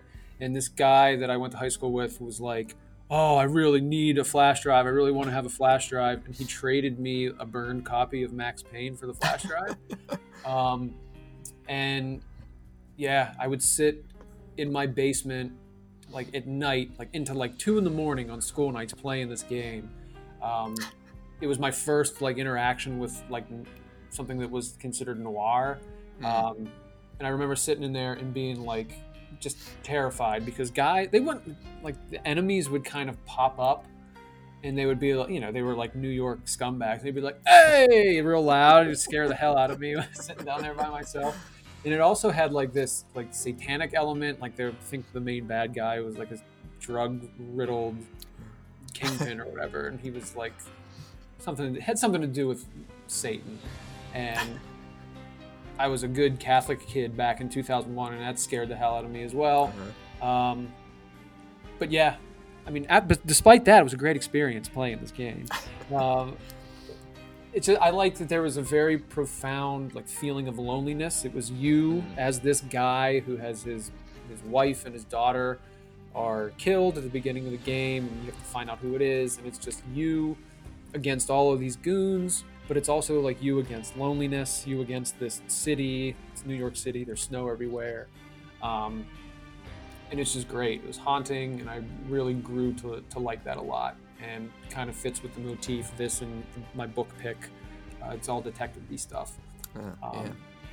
In addition to that, there's a show within the game that you're walking down a hall and there will be a TV on down the hall and it'll be playing this television show. It was called Address Unknown, which was an homage to Twin Peaks, which is now my favorite show of all time. But it had a pink flamingo that would talk backwards like the man from another place in Twin Peaks, and that did not sit well with me back then. It scared the hell out of me, but still really cool. Wow. Yeah, that sounds awesome. I never got into it. I knew it was a very popular game. I just like never ran into it in my life, but it sounds really cool. Yeah, I recommend it. It's fantastic. Nice. Well, my favorite game of 2001 is Mario Party 3. Nice. This is the third and final Mario Party game for the Nintendo 64 until it was ultimately ruined by a GameCube in 2002 with Mario Party 4. Come on. Not to Okay. not to rain on your parade, but boy, those GameCube Mario parties were good. Oh boy. No, but I always love a good Mario Party. I knew very few games from this year, so this seemed like a safe pick. Yeah. Yeah. Mario parties are all great, really. Oh, yeah. With the exception possibly of the like ones where you're all on the same team that have come out in recent years. Mm-hmm. It's fine, but not as fun as being against each other. All right. Close call? My close call, my official is Tony Hawk Pro Skater 3. Oh, yeah. Boy, just like took everything about the original and perfected it. I feel like 3 was the one that I just like felt like everything was perfect. Played the hell out of that. Yeah, that was also Mike and Andy's pick. Nice. There's something just so satisfying about landing those tricks. I never got into those games. I might have to just go to like a GameStop for the first time in 20 years and just get a used one if they even do that anymore. Yeah, I don't know. I don't know what their cutoff is these days. Bob walks in and is like, hey, you got Tony Hawk? They're like, what the hell is wrong with Yeah, this like, guy? yeah, like he's some 14-year-old kid. Like, I don't even know what that is, man. It's like, dude, you're 22 years late. No, yeah, but Tony Hawk was so much fun. Bob, close call? My close call is Metal Gear Solid 2: Sons of Liberty. Metal Gear Solid's, I think, my favorite video game franchise of all time. I am like genuinely pretty bad at video games. I bet there could have been like a documentary done on the first time I played the first Metal Gear, because it was just laughable how just god awful I was. But like that franchise kind of made me like want to get better. Normally I would just rage quit, you know, be like, God damn it, and just throw the controller and be done with it. But that game 2, Metal Gear Solid 2, really made me want to like settle down and go slowly and sneak around and learn how to do what you were supposed to do. So yeah, I really like it. Cool.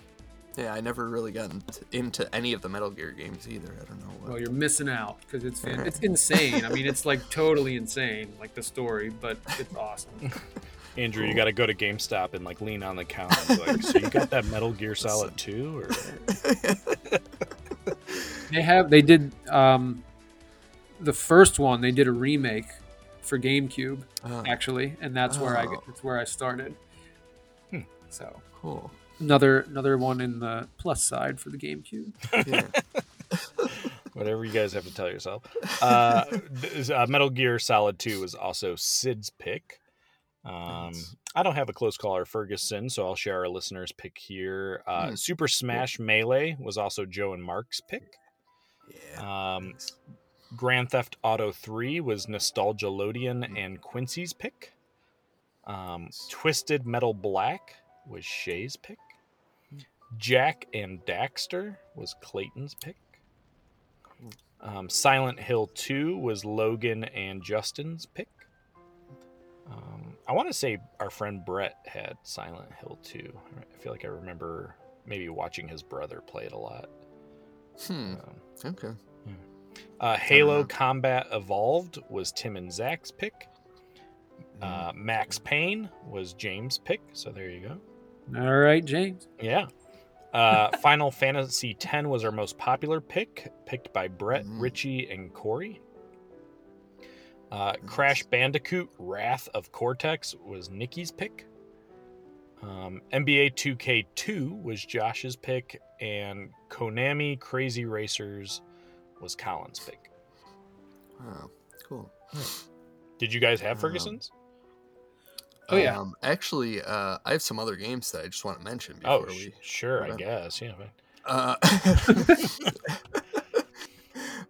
Paper Mario, Yeah. Conker's Bad Fur Day, Pokemon Stadium 2, Super Monkey Ball, and Return to Castle Wolfenstein. I remember Conker's Bad Fur Day being on a cover of Electronic Gaming Monthly. I used to go through that and think of, I'm going to get all these games and play them, and then I'd get one, and the first bit of trouble I'd have, I just quit. So. Nice. I also, just a couple really quickly, Devil May Cry, Luigi's Mansion, and Advance Wars for the Game Boy Color, and NHL 2002, only because it had Mario Lemieux on the cover. And for me, he's the GOAT. So, Ferguson's. Yeah, my Ferguson, another like real Ferguson, Luigi's Mansion. I don't hate it. I liked it, but it was the first Mario game that came out for the GameCube, and it was just not a full on Mario game. Like, it was too easy, too short. It just felt like an obvious kind of placeholder until they finished the real Mario game. So Mario Sunshine, yeah. So, I don't hate it. It's just, it was disappointing at the time, though. Of course, I have a Ferguson, and my Ferguson is Halo. Okay. And that's because the enemies are stupid looking. They're like multicolored little squirrel aliens that look ridiculous. They make this stupid noise when you shoot them. And people just raved about the multiplayer, but you're all the same character with like maybe a slightly different colored suit. That's just lame. It's just lame. The guns I thought looked stupid. Give me, at that point in my life, I still said, give me a silenced PP7 all day, every day over some massive, clunky, stupid looking space gun. So, yeah, I never really got into Halo. I mean, there's like a whole group of people. It was almost like, it became GameCube, PS2, or Xbox. Like usually people had one or the other. And so there was always that Halo like click, but I never got into it. Andrew, where do you want to go next? Wait a second. Top selling game this year? Ooh, guesses? I'm guessing Halo. I'll say Final Fantasy. Shockingly, it's still Pokemon Gold, Silver, Crystal. My gosh. That series of Pokemon games. Andrew, where do you want to go? I guess let's go to song. Oh, sure. Why not? Yeah, perfect. Well, for me, I sticking with the Strokes. I decided it's Someday for me. In many ways, they'll miss the good old days. Someday, yeah, it hurts to say, but I want you to stay. Sometimes, when we was young, Just hits the perfect right note of the perfect album. Yeah. So yeah, I love it. Probably talked about it before. Yeah, I think that's well, no, I don't have to guess. That is my favorite song off the album. It's my 5th favorite song of the year. It's I want to say Last Night was the first single though, right? Yes. That was like their big introduction. But Someday's right. just got like it's somehow even more timeless. Like just once it kicks in, it's hard to beat. That's the first song I ever heard from them. Nice. Someday, and I really liked it. Obviously, Yeah. Is it your favorite song? It is not, but Okay. there was a lot of debate within myself. It was the favorite a couple of times in the last 2 weeks leading up to tonight. Okay. Are we Well- moving on to me? Yes. What was your favorite? Yeah. My favorite is Last Night.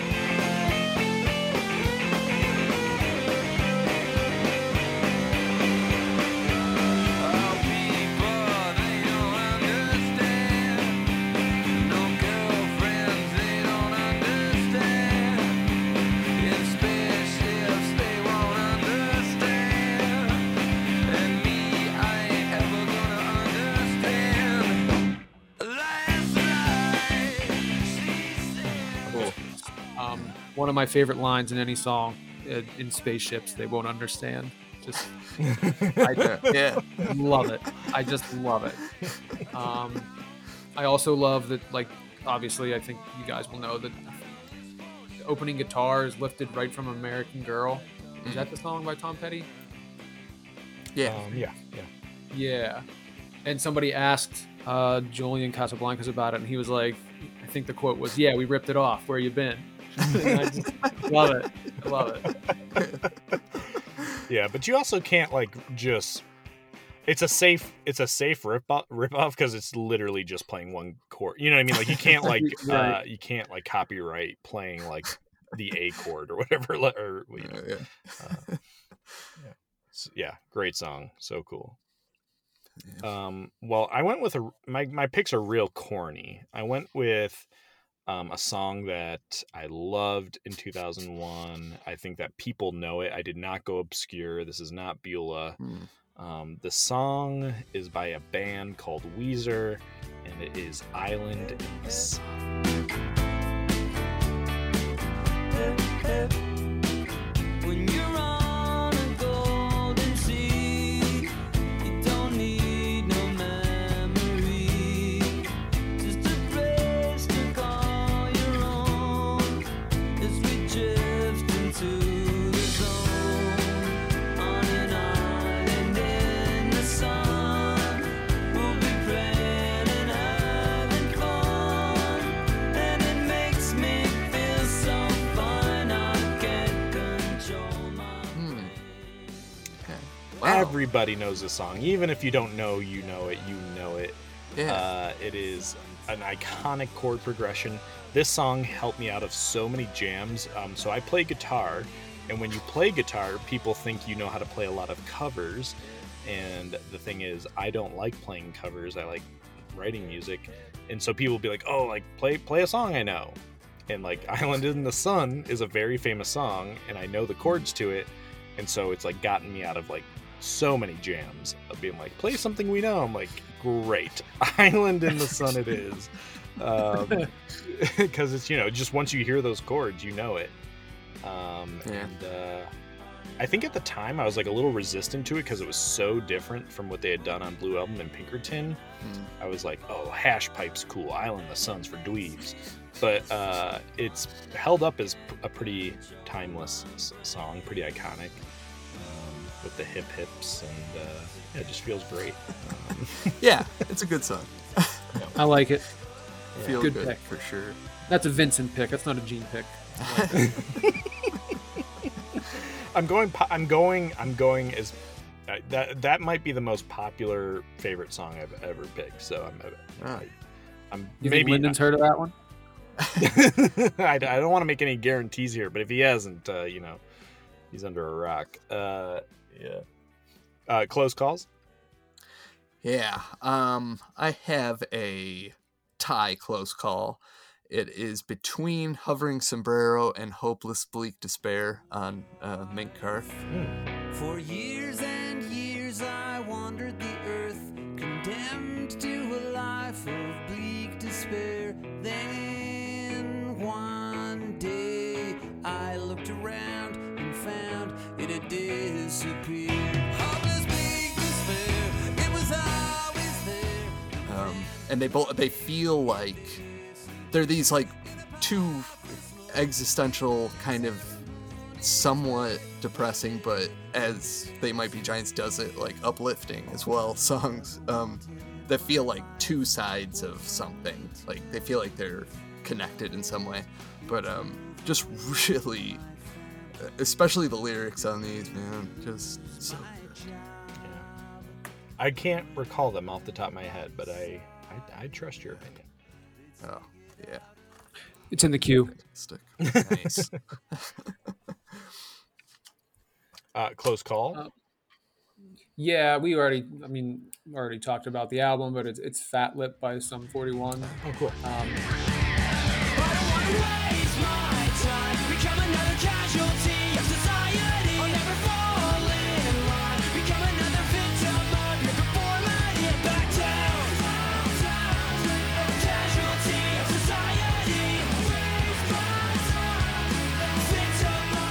And just to get them out of the way, also Clint Eastwood by Gorillaz and Anything You Want by Spoon. Yeah, Clint Eastwood's just kind of one of those undeniable songs. Yeah. Fantastic. Blew my mind at 15. Yeah.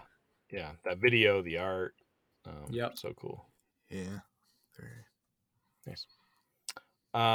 Well, my favorite or my close call is by a band from Europe. They are called Travis. And the song is called Flowers in the Window. Flowers in the window, it's such a lovely day. And I'm glad you feel the same. You stand up out in the crowd. You are one in a million, and I love you so. Let's watch the flowers grow.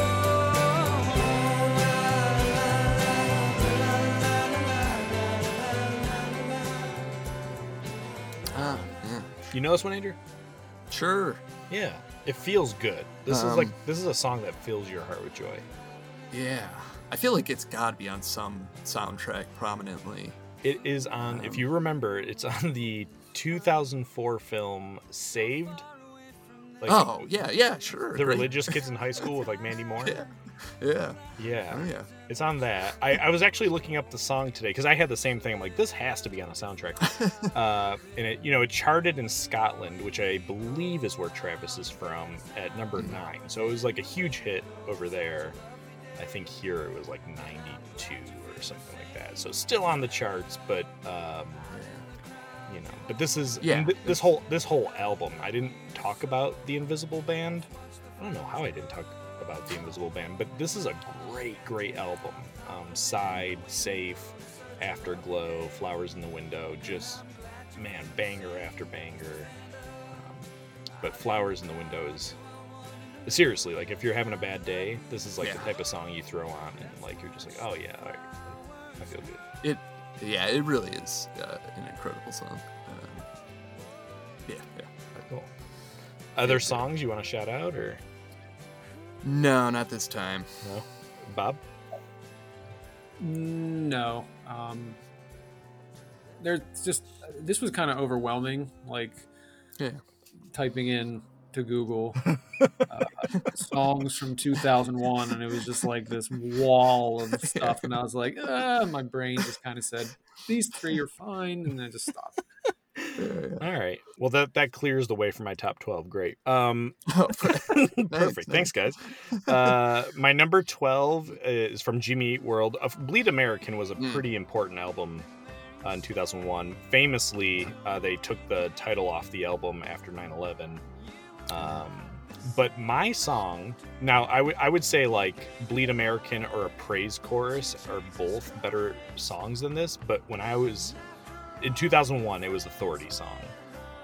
Just so catchy, like a real like That Thing You Do type of romp. So Authority song 11, Not the Same, as mentioned, by Ben Folds.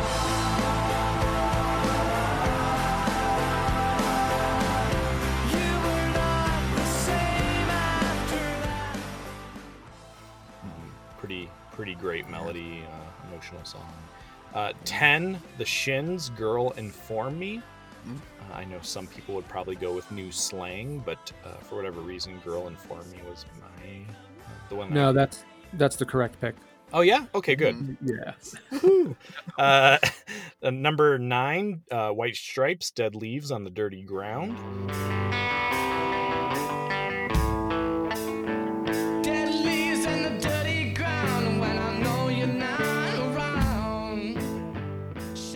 Also picked by Clayton. I think this is really where they like find the sound that's going to become Elephant, the next record. Number 8, Missy Elliott, Get Your Freak On. Mississippi putting it down. I'm the hottest round. I told y'all y'all can't stop me now. Listen to me now. Oh my gosh. Just like when this song comes on, like I dare you not to freaking dance. Missy's so good. So good. 7, Pete Yorn, Strange Condition. Number 6, one of my favorite band names. A guy's name is Ted Leo and the Pharmacists. And the song is called Timorous Me. And man, this song is 2 minutes of guitar and then like it comes to like rock your world. This is a song actually I heard live before I ever heard the recording. Now me and Jody spent a lot of our time just sitting in silence, driving late at night. Maybe even wondering what's on each other's minds this time. But I know she's like me, so I let it ride. She's running. They were at the grog shop and they played it. I remember I went over to the merch table and was like, what was the song they played that was like all guitar and then at the end it really rocked, and the person knew exactly like, you want this. They're like, you want this CD.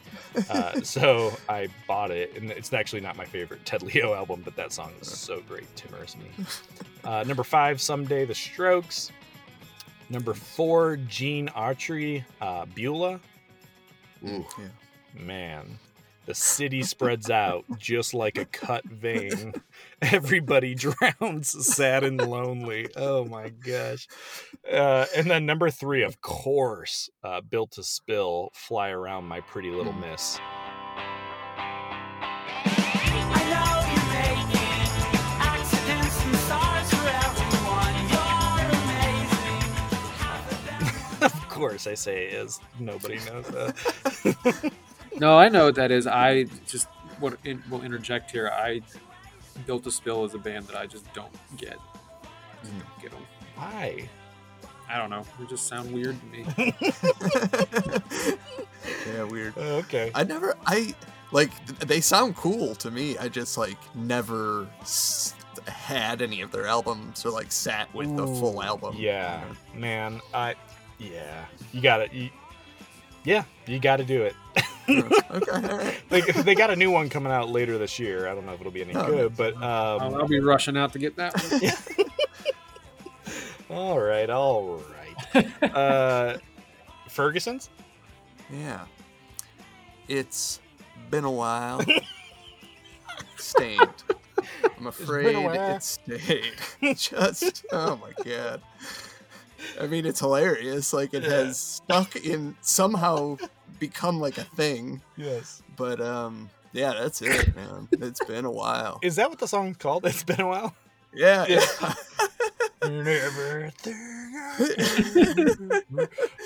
has never gone away. It's like been on the radio ever since. Yeah. Insane. It was like people would be like, Joey, play a song. I play Island Sun, and then It's Been a While.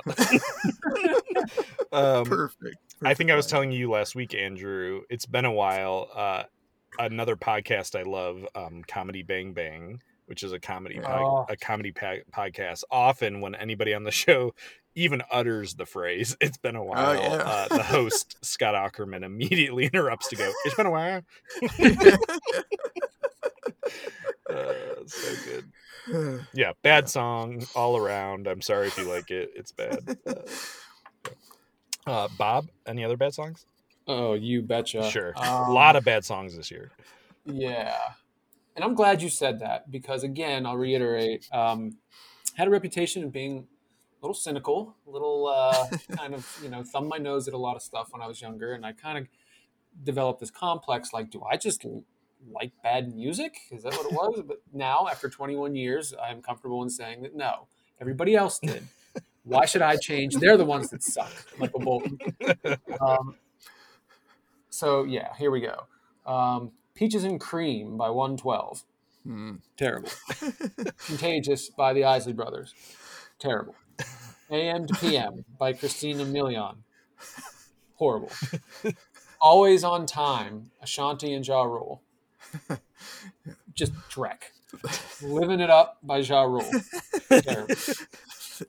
I'm a Slave for You by Britney Spears. Oh. Just the intro, I think she says, and this is from memory, just from hearing it. She says something like, "I might be young, but I have feelings," is 2 or something, and it's like until I heard that song, I wasn't aware that being of a certain age precluded having feelings. Like, what was that supposed to mean? Yeah. It just gets under my skin. It makes no sense. And then the rest of the song sucks. And then Where the Party At by Jagged Edge and Nelly. Just like constant everywhere you went, every day, 40 times a day. Just garbage. So thank you for letting me release all of that. Yeah, Of course. Of course. This podcast is secretly a therapy for all involved. Yeah. I had 2 here. I mean, again, so Nice. many bad songs, but I'd have to go with Drops of Jupiter by Train. See, it's crazy you say that. I don't like that song, but that's one where I'm like a hum to myself, like around the apartment kind of guy, and that works its way in there sometimes. Oh my god. No, I can't. I can't. And that was a song that you could not escape in 2001. Yeah. You know, what I mean? It was just, it bombarded my ears everywhere. And then the one that is probably the one, because I remember people being like, this guy's like the next rock and roll guy, like he's amazing. And I heard the song and I'm like, what are people smoking? Which is John Mayer, Your Body is a Wonderland. That's another one that I sing sometimes. No.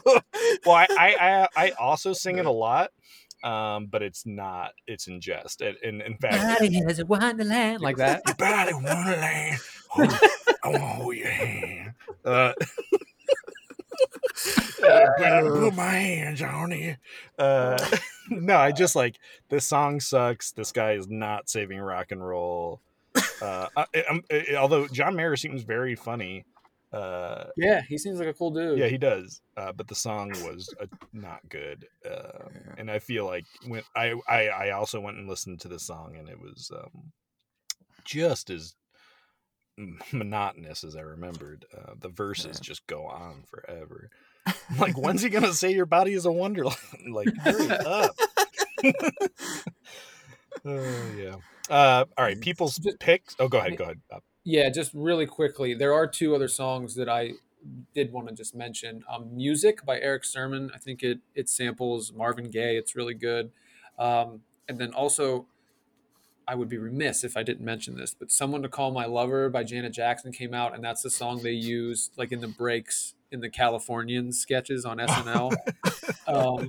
And I don't know, some people, that seems to me that sketch is like, you either hate it or you love it or whatever. Oh, no, I love it so much. Yeah, so. it's great.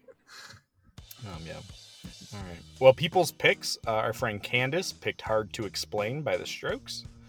Nice. Great pick. Yeah. Yeah. Shay picked "The Rock Show" by Blink-182. Nice. Nostalgia-lodian picked "Sweetness" by Jimmy Eat World.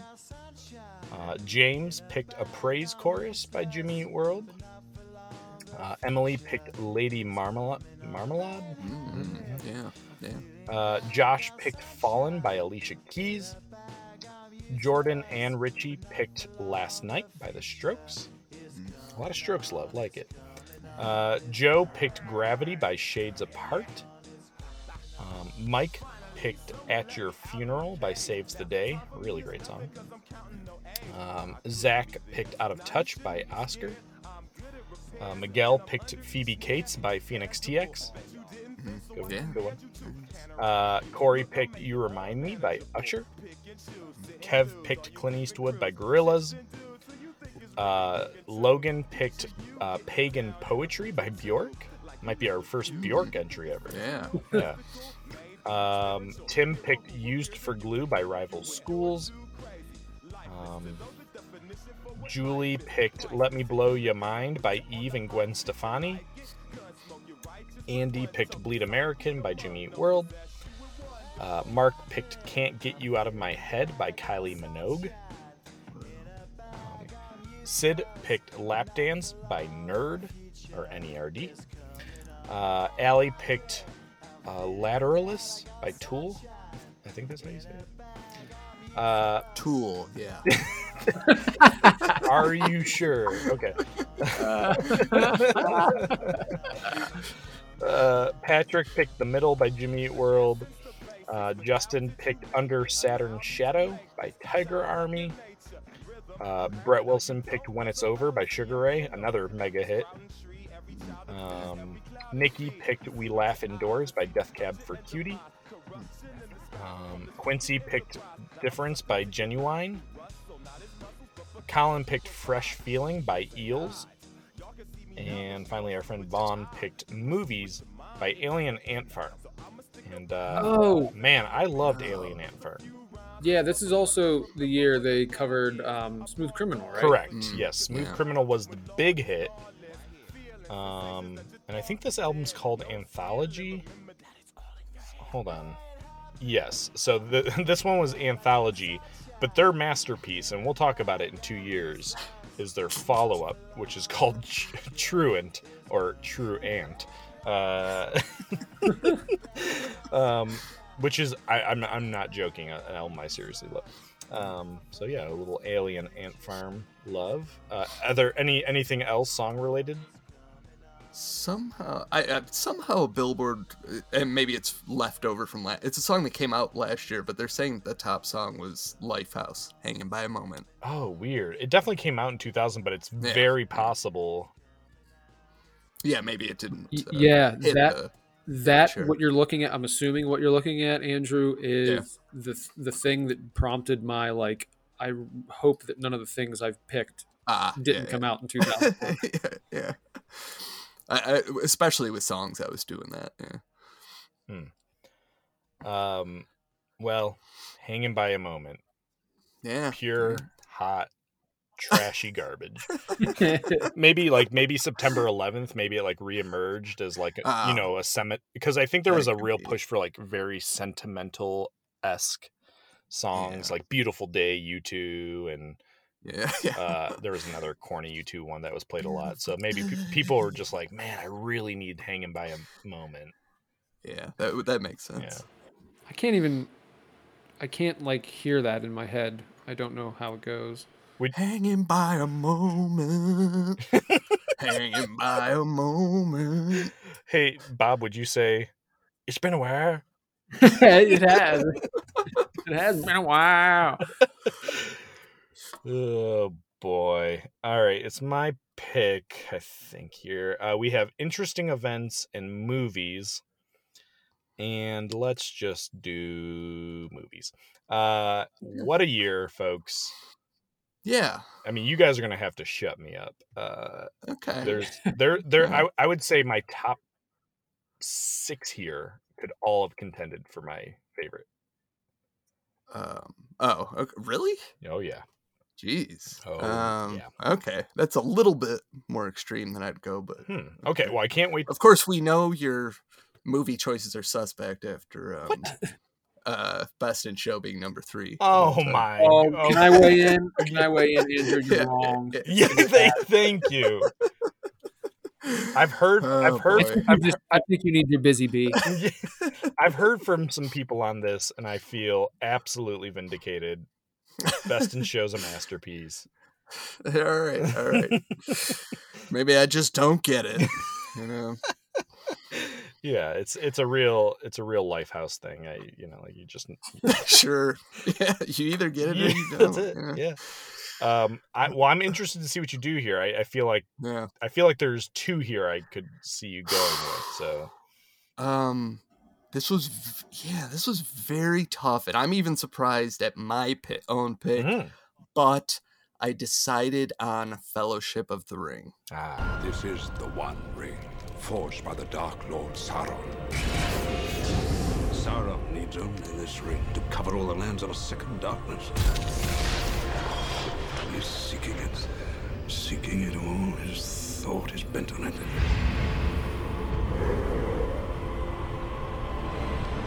No one knows it's here, do they?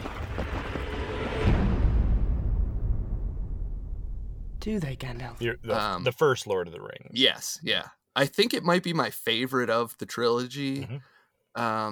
and it was like really incredible when it came out. Like, I mean, before this, there was really no fantasy movie that. I mean, this was a leap forward for fantasy. Yes, yeah, as Neil Armstrong would say, you know, like a small step for man, a giant leap for mankind. Yeah. But I just love seeing like the journey beginning, and you get to see the Shire at the beginning, and it's just like, I don't know, it just feels like everything is waiting for them after this one. So it was an amazing start to this series. It feels so good. I just had to give it credit. Yeah, it's one of those rare movies that when it came out, I think people acknowledged that it was a masterpiece, and it like hasn't wavered at all. Like it holds its place as a all-time epic. Yeah, for sure. And brilliant casting in that movie. You know what I mean? Like everybody is so perfectly cast. Yeah. Plus, Peter Jackson. Like, who could have possibly guessed that this could have come out of him? I mean, insane that New Line Cinemas would gamble. Not that they just made the first one, but it's like, you know what? We'll let you make all three at the same time for hundreds of millions of dollars in New Zealand. Like, what a gamble. Yeah. This guy, this freaking horror movie, like, I can't even remember. He came out with something else. Dead but Alive. Just like, yeah. Very weird, just bizarre. But so good. What did he make before that? What was it? He made like really kind of almost not even B level, like C level horror films. His most famous is probably Dead Alive. And Dead Alive 2, which I prefer Dead Alive 2. It's absolutely gnarly. But he made a lot of little stuff like that. He also, I believe, made The Frighteners. Oh yeah, Frighteners. I love with Michael J. Fox. Yeah, that was fun. But it's like that's it. Yeah, there wasn't much more. There was a few other like indie horror films, but that was it. Yeah. Like to although you know what, that's become kind of in vogue. Because it feels like that's what Marvel's doing is like there's these indie filmmakers who like get a hit and then they recruit them to come on and pretty much take over. Like the guy who pretty much runs the Spider-Man franchise right now, he had like I love the movie. It's kind of this cool small indie movie called Cop Car. And they're like, why don't you just come and make Spider-Man now? So like, and same thing with Jurassic World, like Colin Trevorrow made Safety Not Guaranteed. So I think like there's maybe there's this like idea of like, okay, if you see potential, you could probably hire him cheap to do something huge. Yeah. He did do Heavenly Creatures. That's probably like it's a pretty critically acclaimed movie. That might have been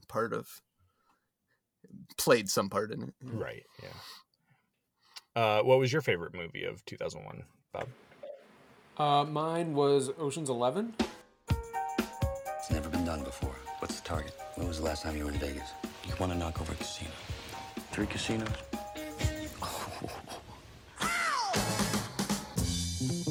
Vegas, huh? Vegas? Vegas. Fantastic. The heist is impossible. Casino security cannot be beaten. You're out of your minds.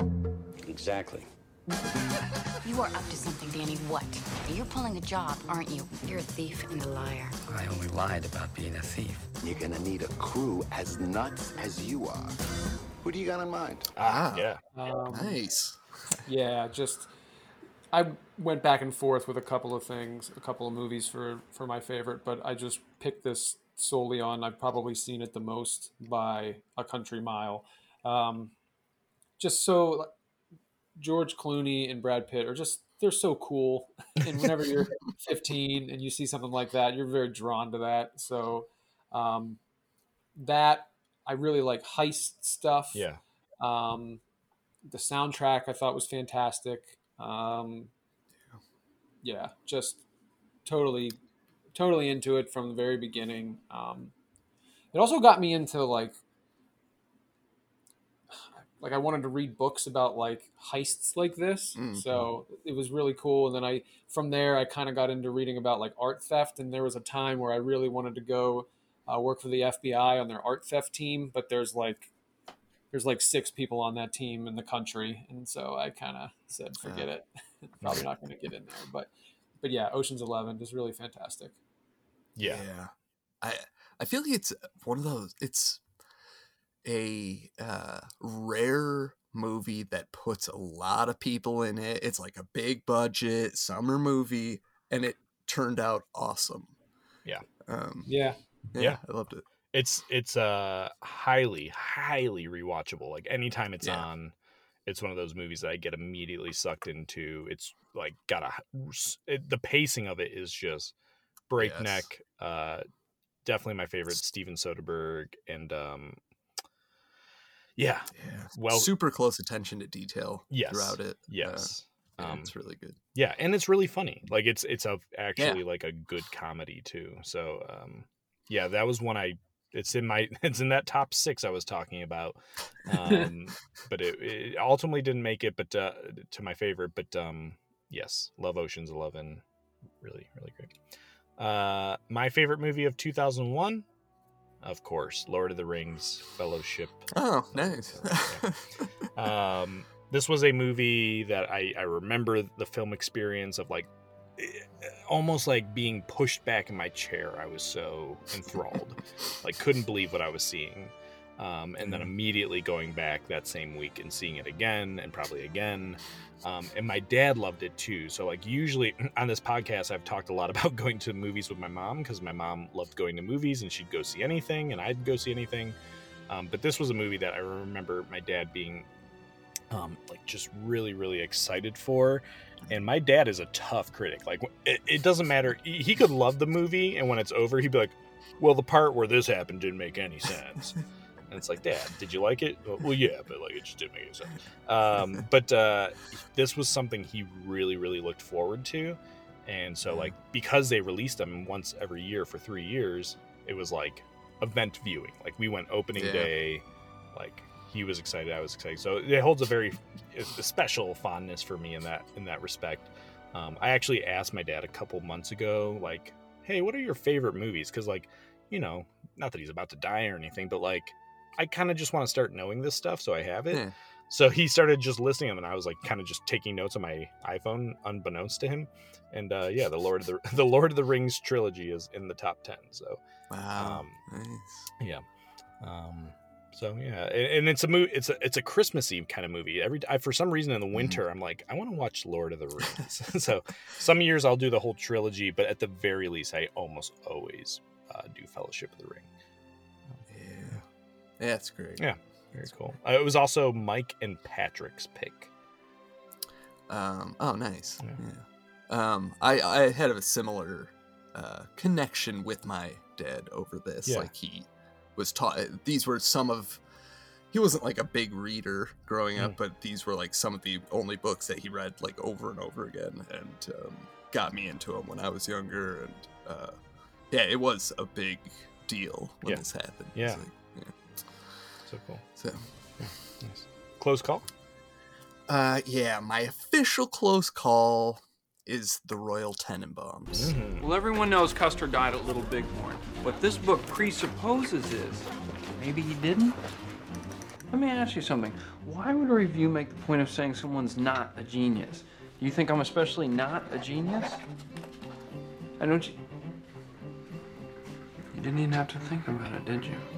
Well, I just don't use that word lightly. I have to go, Eli. Love Wes Anderson. This one, this might have been the first Wes Anderson that I saw. Yeah. And anyway, just great movie. I mean, obviously he has a very particular style, and this was kind of like the first one that the style had kind of completely solidified, I feel like. Yeah, I don't know, man. Like, just a weird... kind of like just a weird in the best kind of way. Like, it's so much the person who's making it that, like, no one else could have made this movie. Yes. Yeah, he's a master at that. Like, yeah, they're undeniably his. Yeah. Never seen just it. oh man. Yeah. Very like hilarious and really emotional too at different times, and it's it's just like a real viewing experience, you know, like especially for a more like a closer to independent type movie. It feels like, God, that was good. Like just it's hard to even describe. Like if describing it won't do it justice because it'll just sound boring, and so much of it is like just in the characters and like what's happening and how it looks. So yeah, and the music. Oh, for sure. I mean, I love this movie. I love Wes Anderson.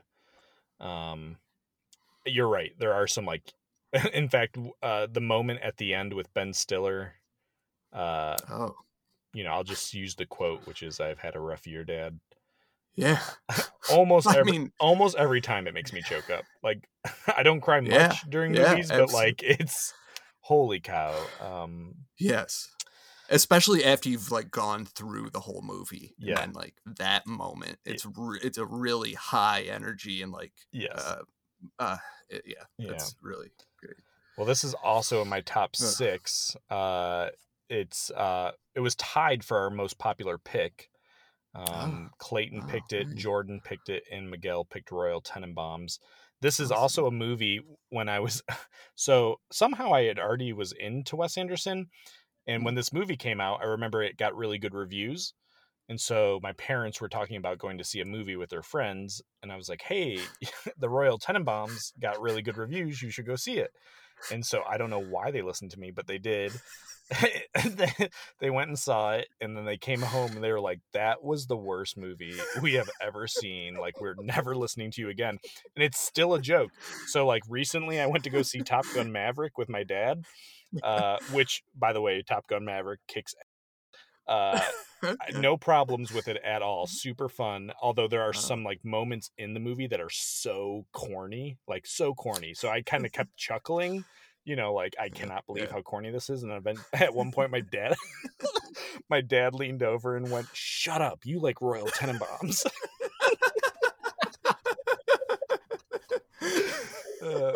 Wow. In my house now, if I recommend a movie and like people actually follow up on it, they just literally refer to it as a Joey movie. It's like, and my sister will be like, "Oh, did you like that movie?" They're like, "Oh, it was a Joey movie." Yeah. Anyway, nice. Yeah. So Royal Tenenbaums still relevant in my house. Yeah. All right. Close call, Bob. It's me. Yes. My close call is Not Another Teen Movie. Wow. That's a fun one. I'm gonna pick the most hopeless girl at this school, and I'm gonna bet that you can't turn her into prom queen. You're on, Austin. And I'll bet you that you lose that bet. But in doing so, you learn a much more valuable lesson and win. In life, that is. You're both on. All right. Well, let's find you a prom queen, mister. Let's find me a prom queen. What about her? So baby's got a little back.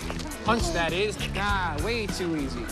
Okay, I have no pigment. Any girl with a guitar is hot. I need sunscreen. Granted, she's a hippie albino. She could still be prom queen. Okay, what about the Patelli sisters? So they're slightly disfigured and connected at the head. Hi, Dick. But combined, those two make up one pretty decent chick. I'd do it. I know you would, Reggie Ray. But no, I'm looking for somebody who's really messed up. I'm talking about a real shit bomb. Oh, well, bombs away. Oh! No. Anyone but her, not Janie Briggs. Guys, she's got glasses and a ponytail.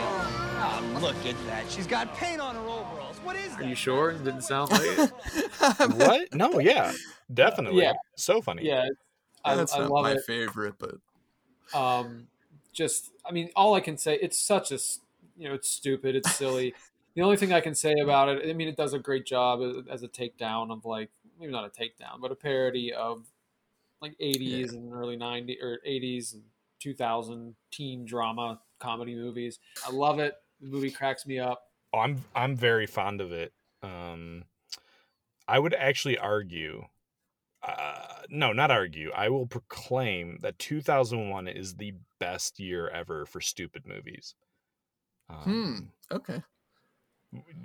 That feels could be like right. an accurate statement. I'll follow it up in a little bit here just to drive it home. But yes, but like stupid in the best way, like stupid in a way that is so. I don't think any of these movies would be made now. So, good one. My definitive close call is a movie I could watch at any moment, any day. That is Wet Hot American Summer. You guys, I'm really gonna miss this place. Me too.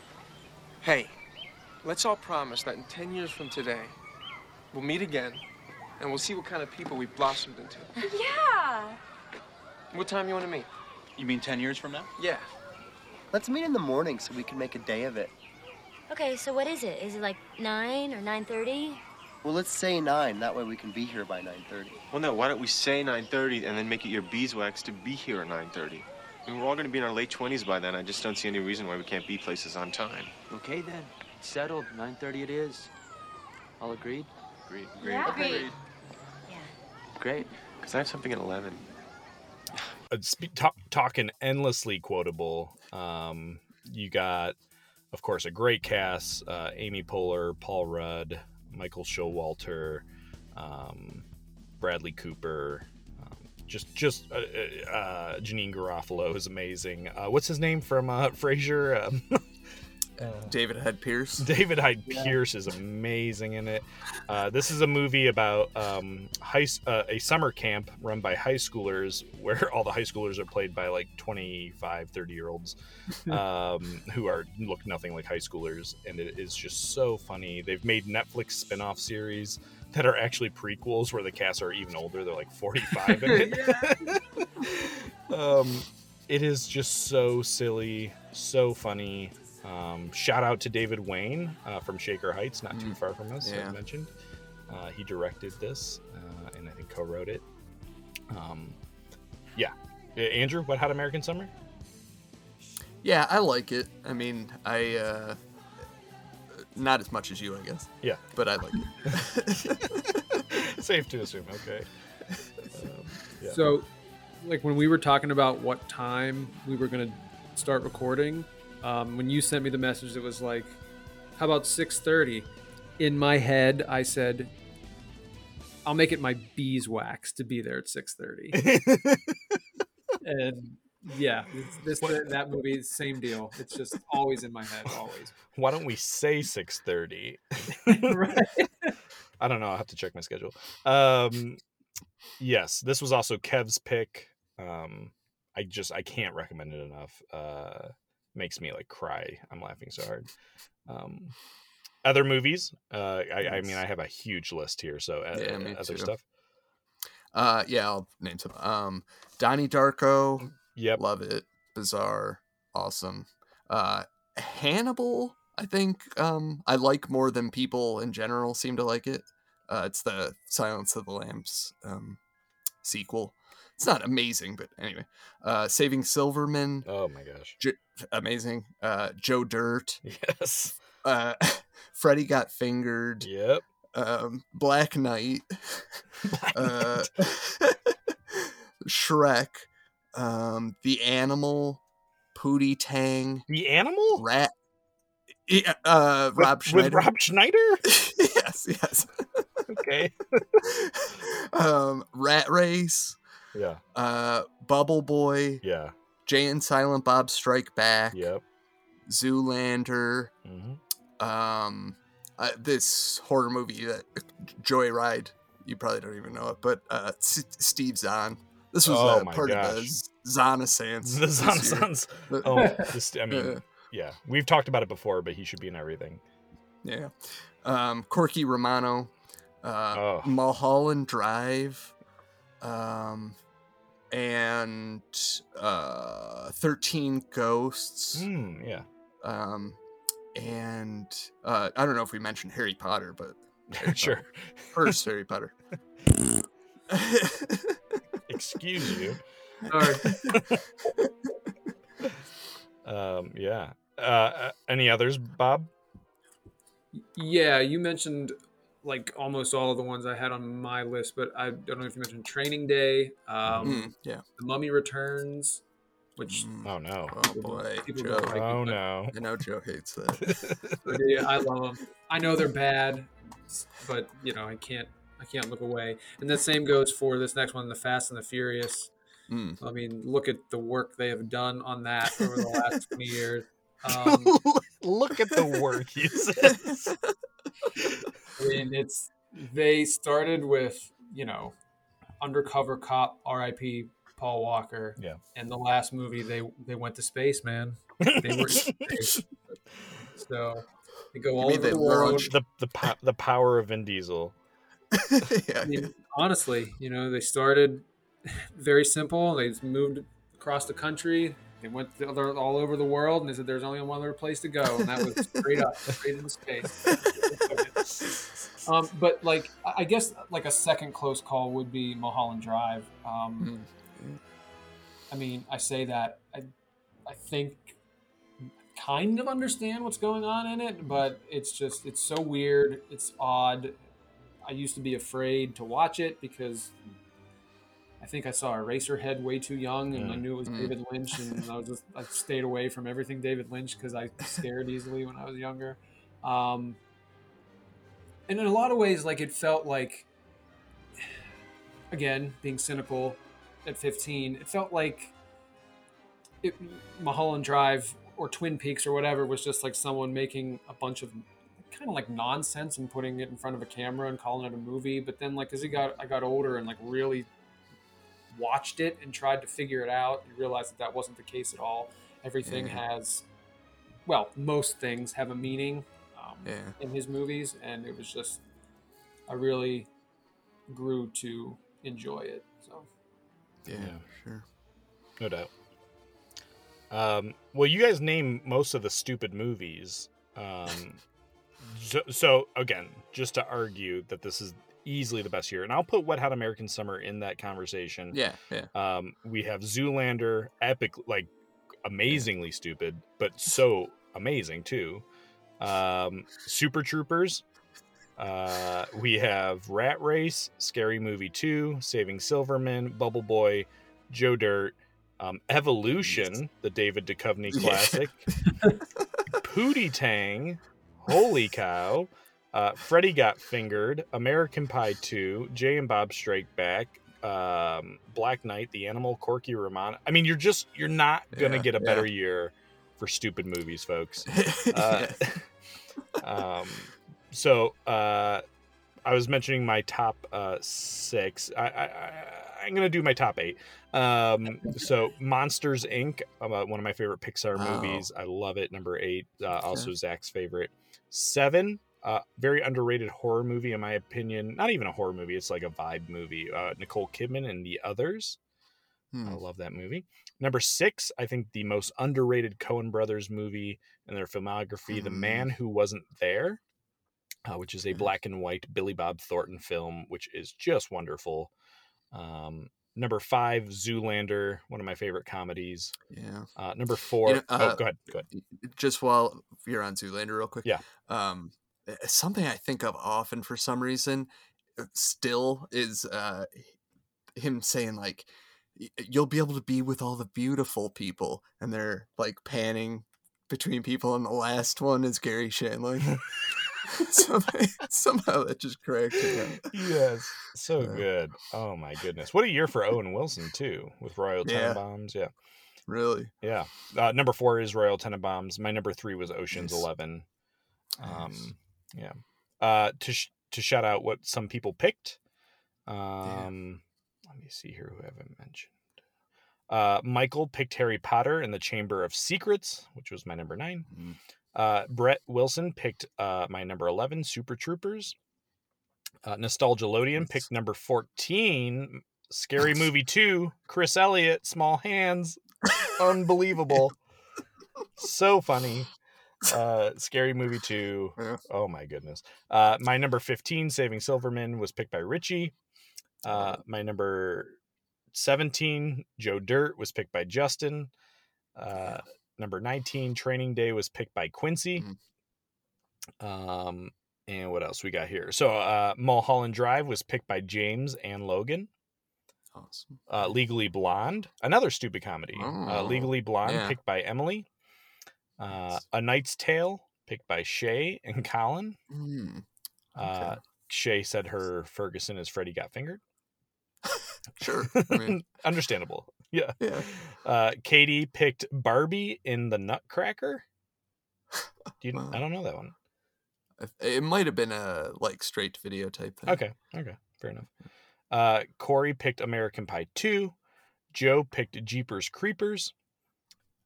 Heather picked Serendipity. Tim picked The Devil's Backbone.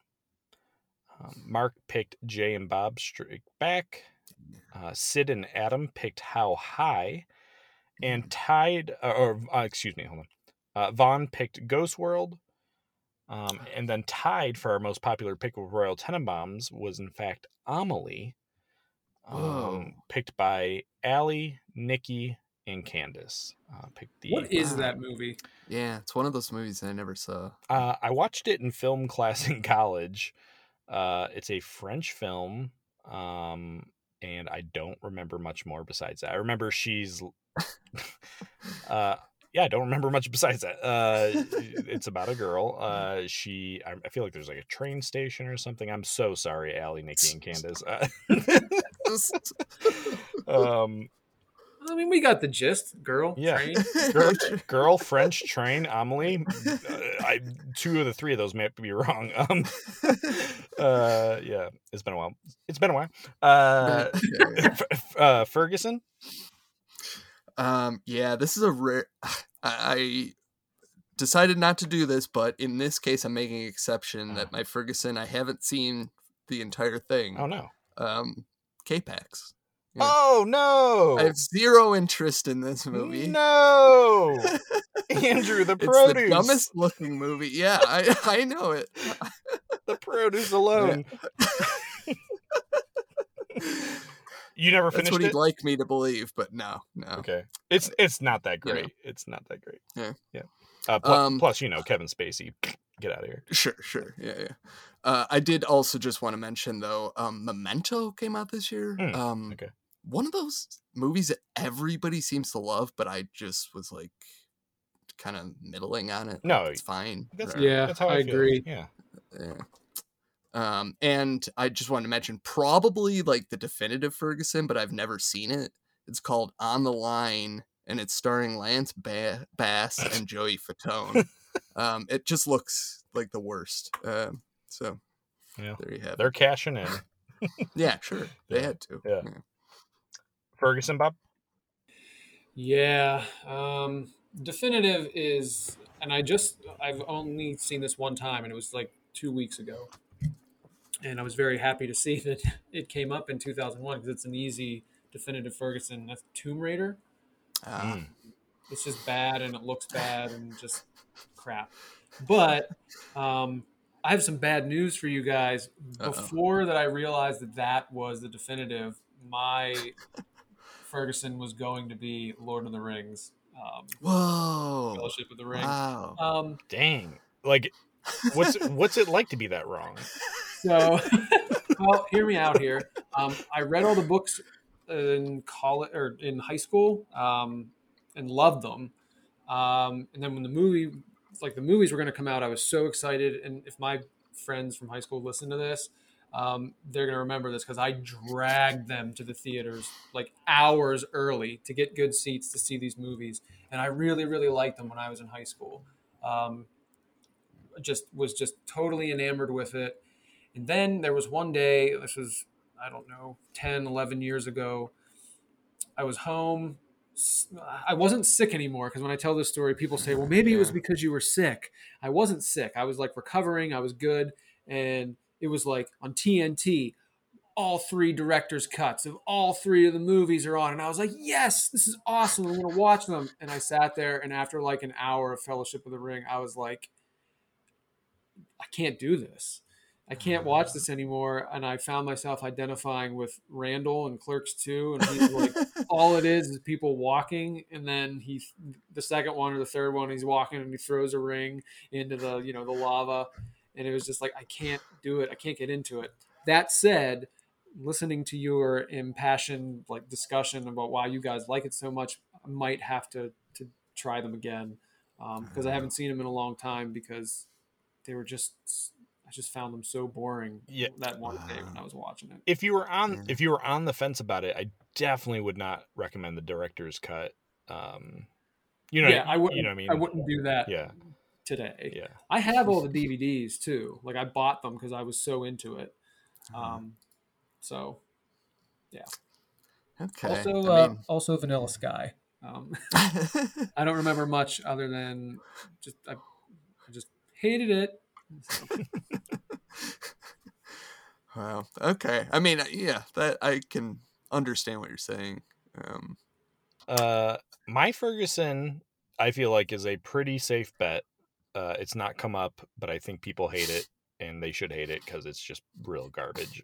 Which is Shallow Hal. This was a movie I saw in the theater. It's not charming at all. It's just a dud. It's not a funny movie. I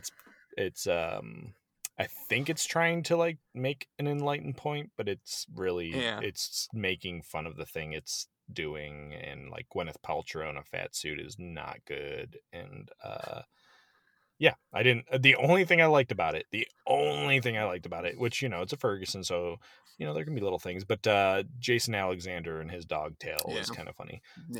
But otherwise I didn't laugh. Like that's the problem. Like it didn't laugh very much. Number one movie, Andrew?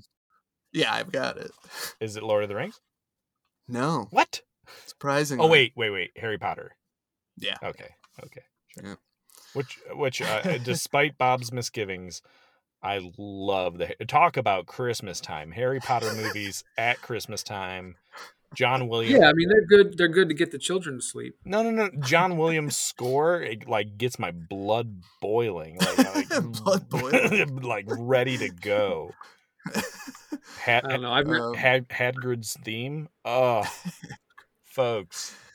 I've tried 2 or 3 times. I've never made it to Hogwarts. So maybe you're just not an epics guy. You know what I mean? It's like fantasy stuff. Like I'm not into that kind of thing. Sure. Like with Star Trek, and it seems like maybe that's just not. Well, but see, I like Star Wars for the most part. I like that. I really like the comic book movies, but I don't know. They spent like 15 minutes picking out a wand, and I was like, I don't know. Gosh. So important. All right, guys, let's close it out with interesting events. Yeah. My number one event, Wikipedia launches and changes the world. Amen. I'm just going to jump in. Seriously. It's mine. So it's mine too. It's mine too. Mine too. Nice. Crazy. Wow, really? Yeah. Yep. Oh my God. Nice. Yeah, I mean, literally incredible that this exists. This is like the classic sci-fi thing that they used to have all the time of like people having a small thing that holds all the information in the world. Right. Like this is it. We're living with it. It's crazy. It's free. It's pretty well monitored despite it somehow still hasn't been like screwed up somehow like by it's amazing. It is great.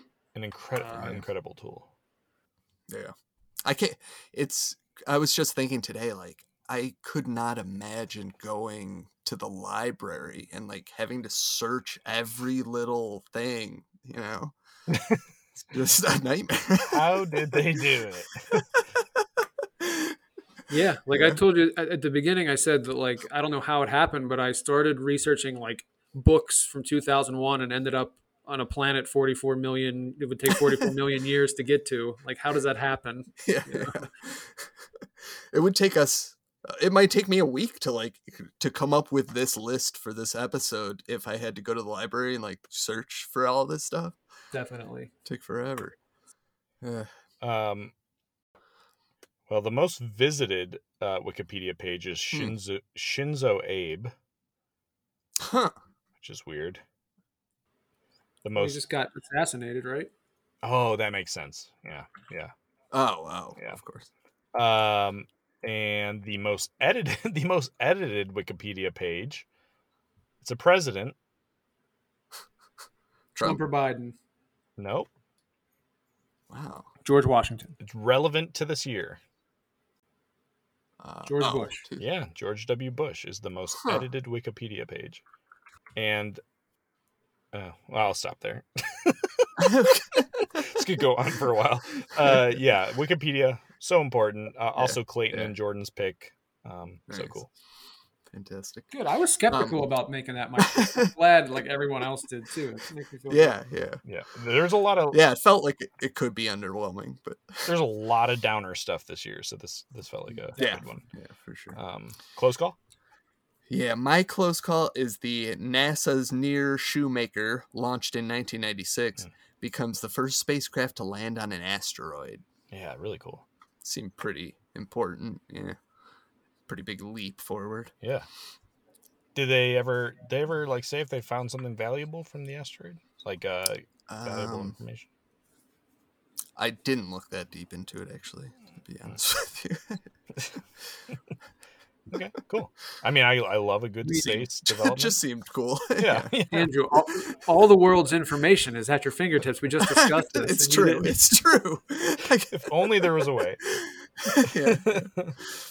Bob, close call? Well, I saw your satellite and asteroid, and I raised you the iPod being released. Ooh, okay. Yeah, I like that. Yeah. That was great.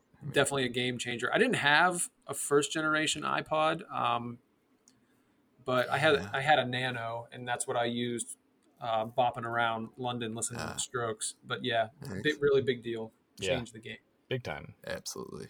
Incredible. Kind of connected. I went with the advent of iTunes. As someone who obsesses over mixes and playlists, pre-Spotify, and even that took like 5 years of Chris telling me like, why aren't you using Spotify? iTunes was like my outlet. Like I love making mixes for people. I'd make like Joey's Jams. And then for example, I love naming mixes.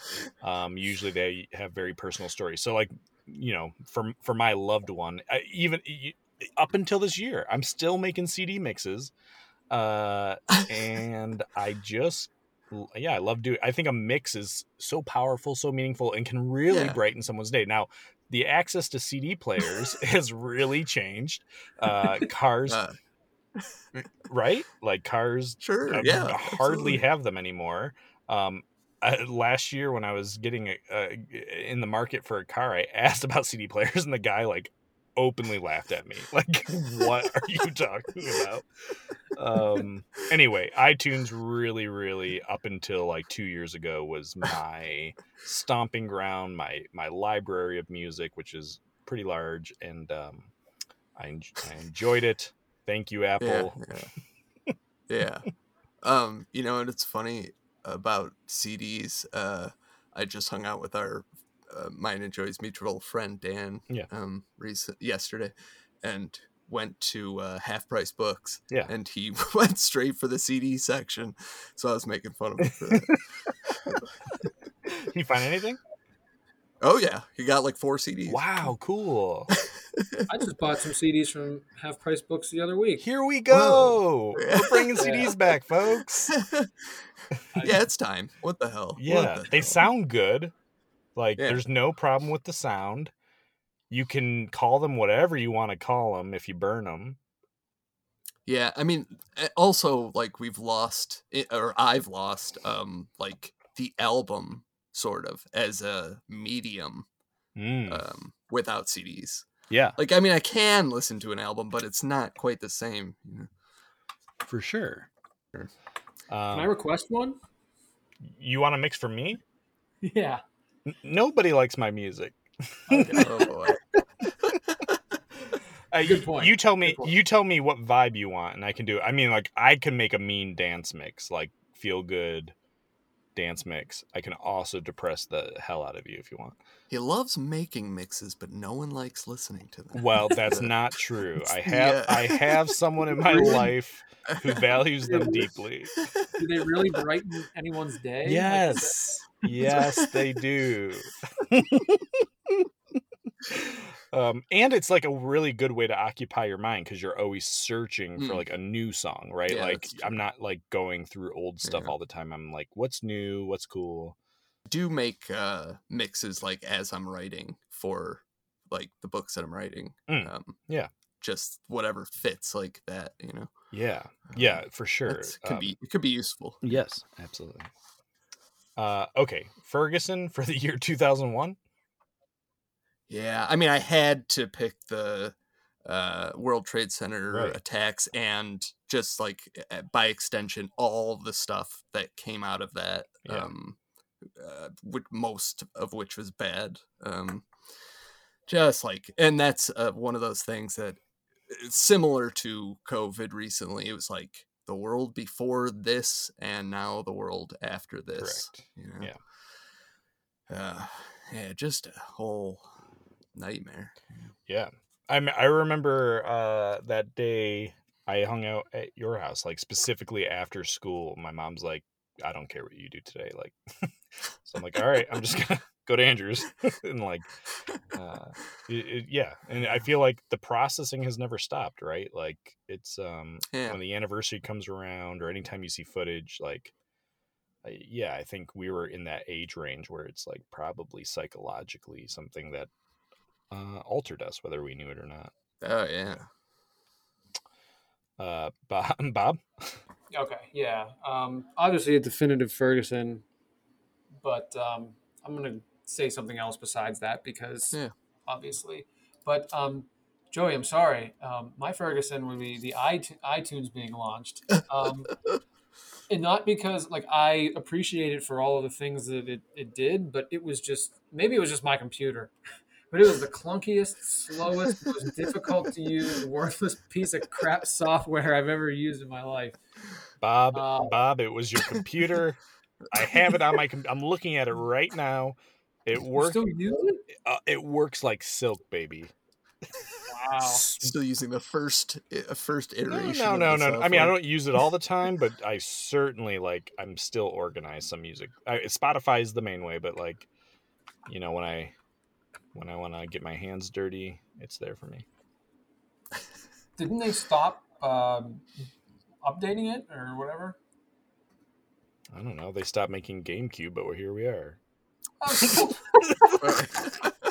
That was just an honest, real I don't know the answer. Well, Emily, Joe, Mike, and Logan and Shay all mentioned 9/11 or the War on Terror. That's mine too. You know, just not great.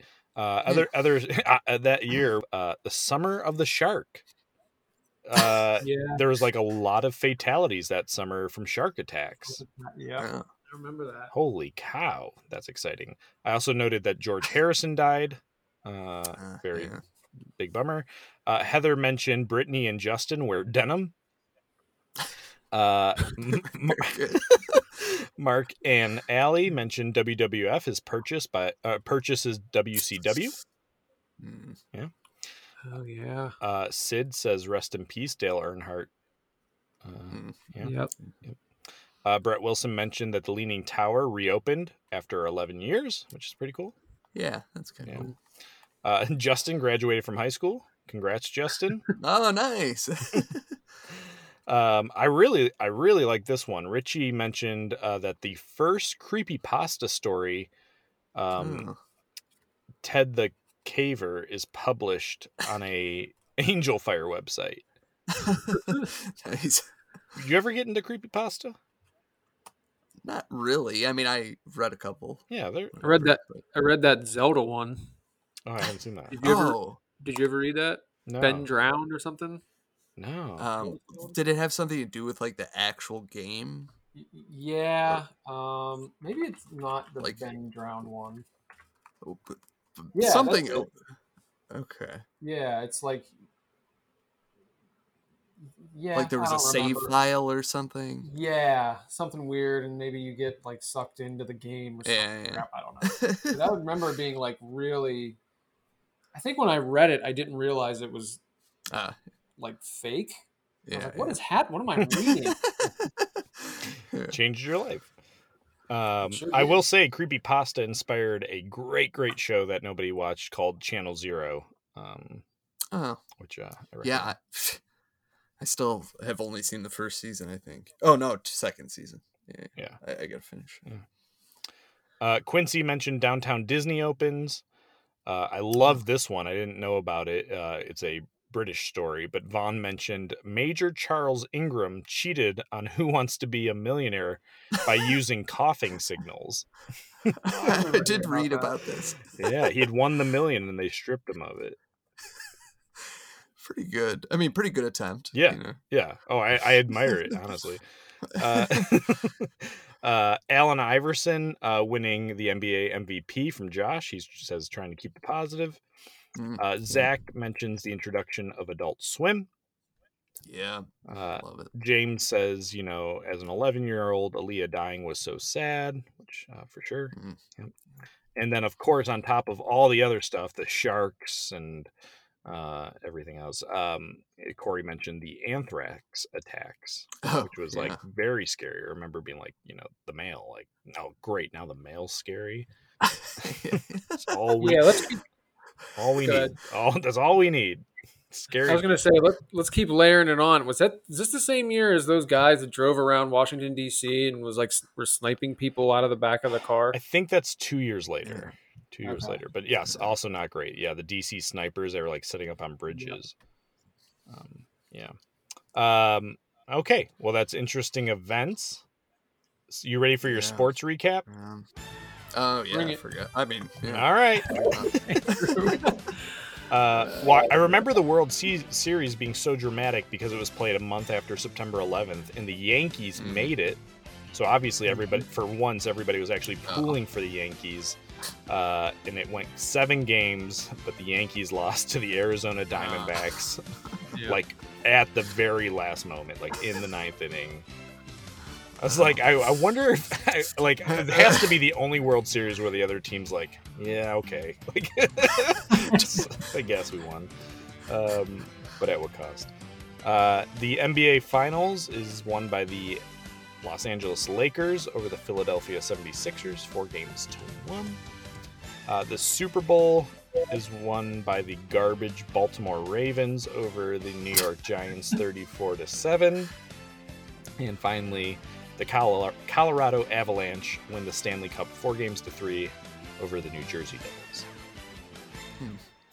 And that's... They won it again. Oh, go ahead. They won it again this year, like however many, 21 years later. Avalanche?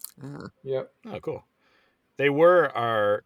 we have like a minor league team in Cleveland, and for a very long time we were their... we were their... Affiliate? Yeah, affiliate, yeah. Cool. Well, guys, that's a little bit about 2001. I think we've learned a lot about each other here.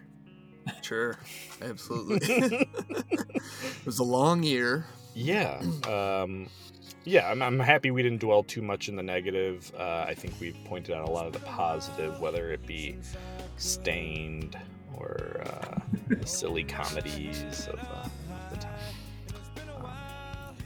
Fun year. Andrew, what are we up to next? Next time we're talking Cheeseburgers in Paradise, Ew. also known as Donkey Lips and Sponge Weigh In. Oh, it's fantastic. I cannot wait. Nice. Salute your shorts, of course. Yeah, salute your shorts. Both are... It's one of the rare episodes where I like both titles. Yeah, agreed. I was trying to pick which one, but yeah, they're both good. Donkey Lips and Sponge Weigh-In's probably more descriptive as far as people being like knowing which one we're talking about. But Cheeseburgers in Paradise is a cool title. It is good. like a title where like us naming the episode feels fruitless. Yeah. But it will be. Yeah, that'll be great. Yeah. Always fun, and it's summer. You gotta do one Salute Your Shorts this summer. Yes. Yeah. Right in the middle of summer. Yes. So that'll be good. In the meantime, if you want to get a hold of us, we're on Twitter at BOC Podcast, Instagram at Orange Couch Podcast. You can email us at orangecouchpodcast@gmail.com. And you can hear us on Apple iTunes Podcast. I would just skip that. I would use any of the other methods. Okay, so you could also go to Podbean or use this new fandangled Spotify. And you can leave us a review on Spotify or iTunes. That's really nice. That helps other people find us. And speaking of helpful and sometimes nice, Bob, thank you. Please, okay. Well, you came for my throat on Lord of the Rings and countless other things. I said I would give it another chance. But will you? That's where I landed. But yeah, will you? For sure. Okay, then never mind. I take it back. Super helpful, super nice. Bob, thank you so much for being here. Seriously. Yeah, it was a great episode. It's my pleasure. Thank you guys for having me. Every time I do one of these, I think, well, that's got to be the last time. You might be right this time, Bob. Well, I take it all back. Number one movie, Lord of the Rings, baby. Yeah, Bob will be back. All right. All right. Well, we hope to see all of you Space Cowboys next time. Oh, boo. It's been a while since I could look at myself straight, and it's been a while since I said I'm sorry. And it's been a while since I've seen the way the candles light your face. And it's been a while, but I can still remember just the way you taste and everything I can remember.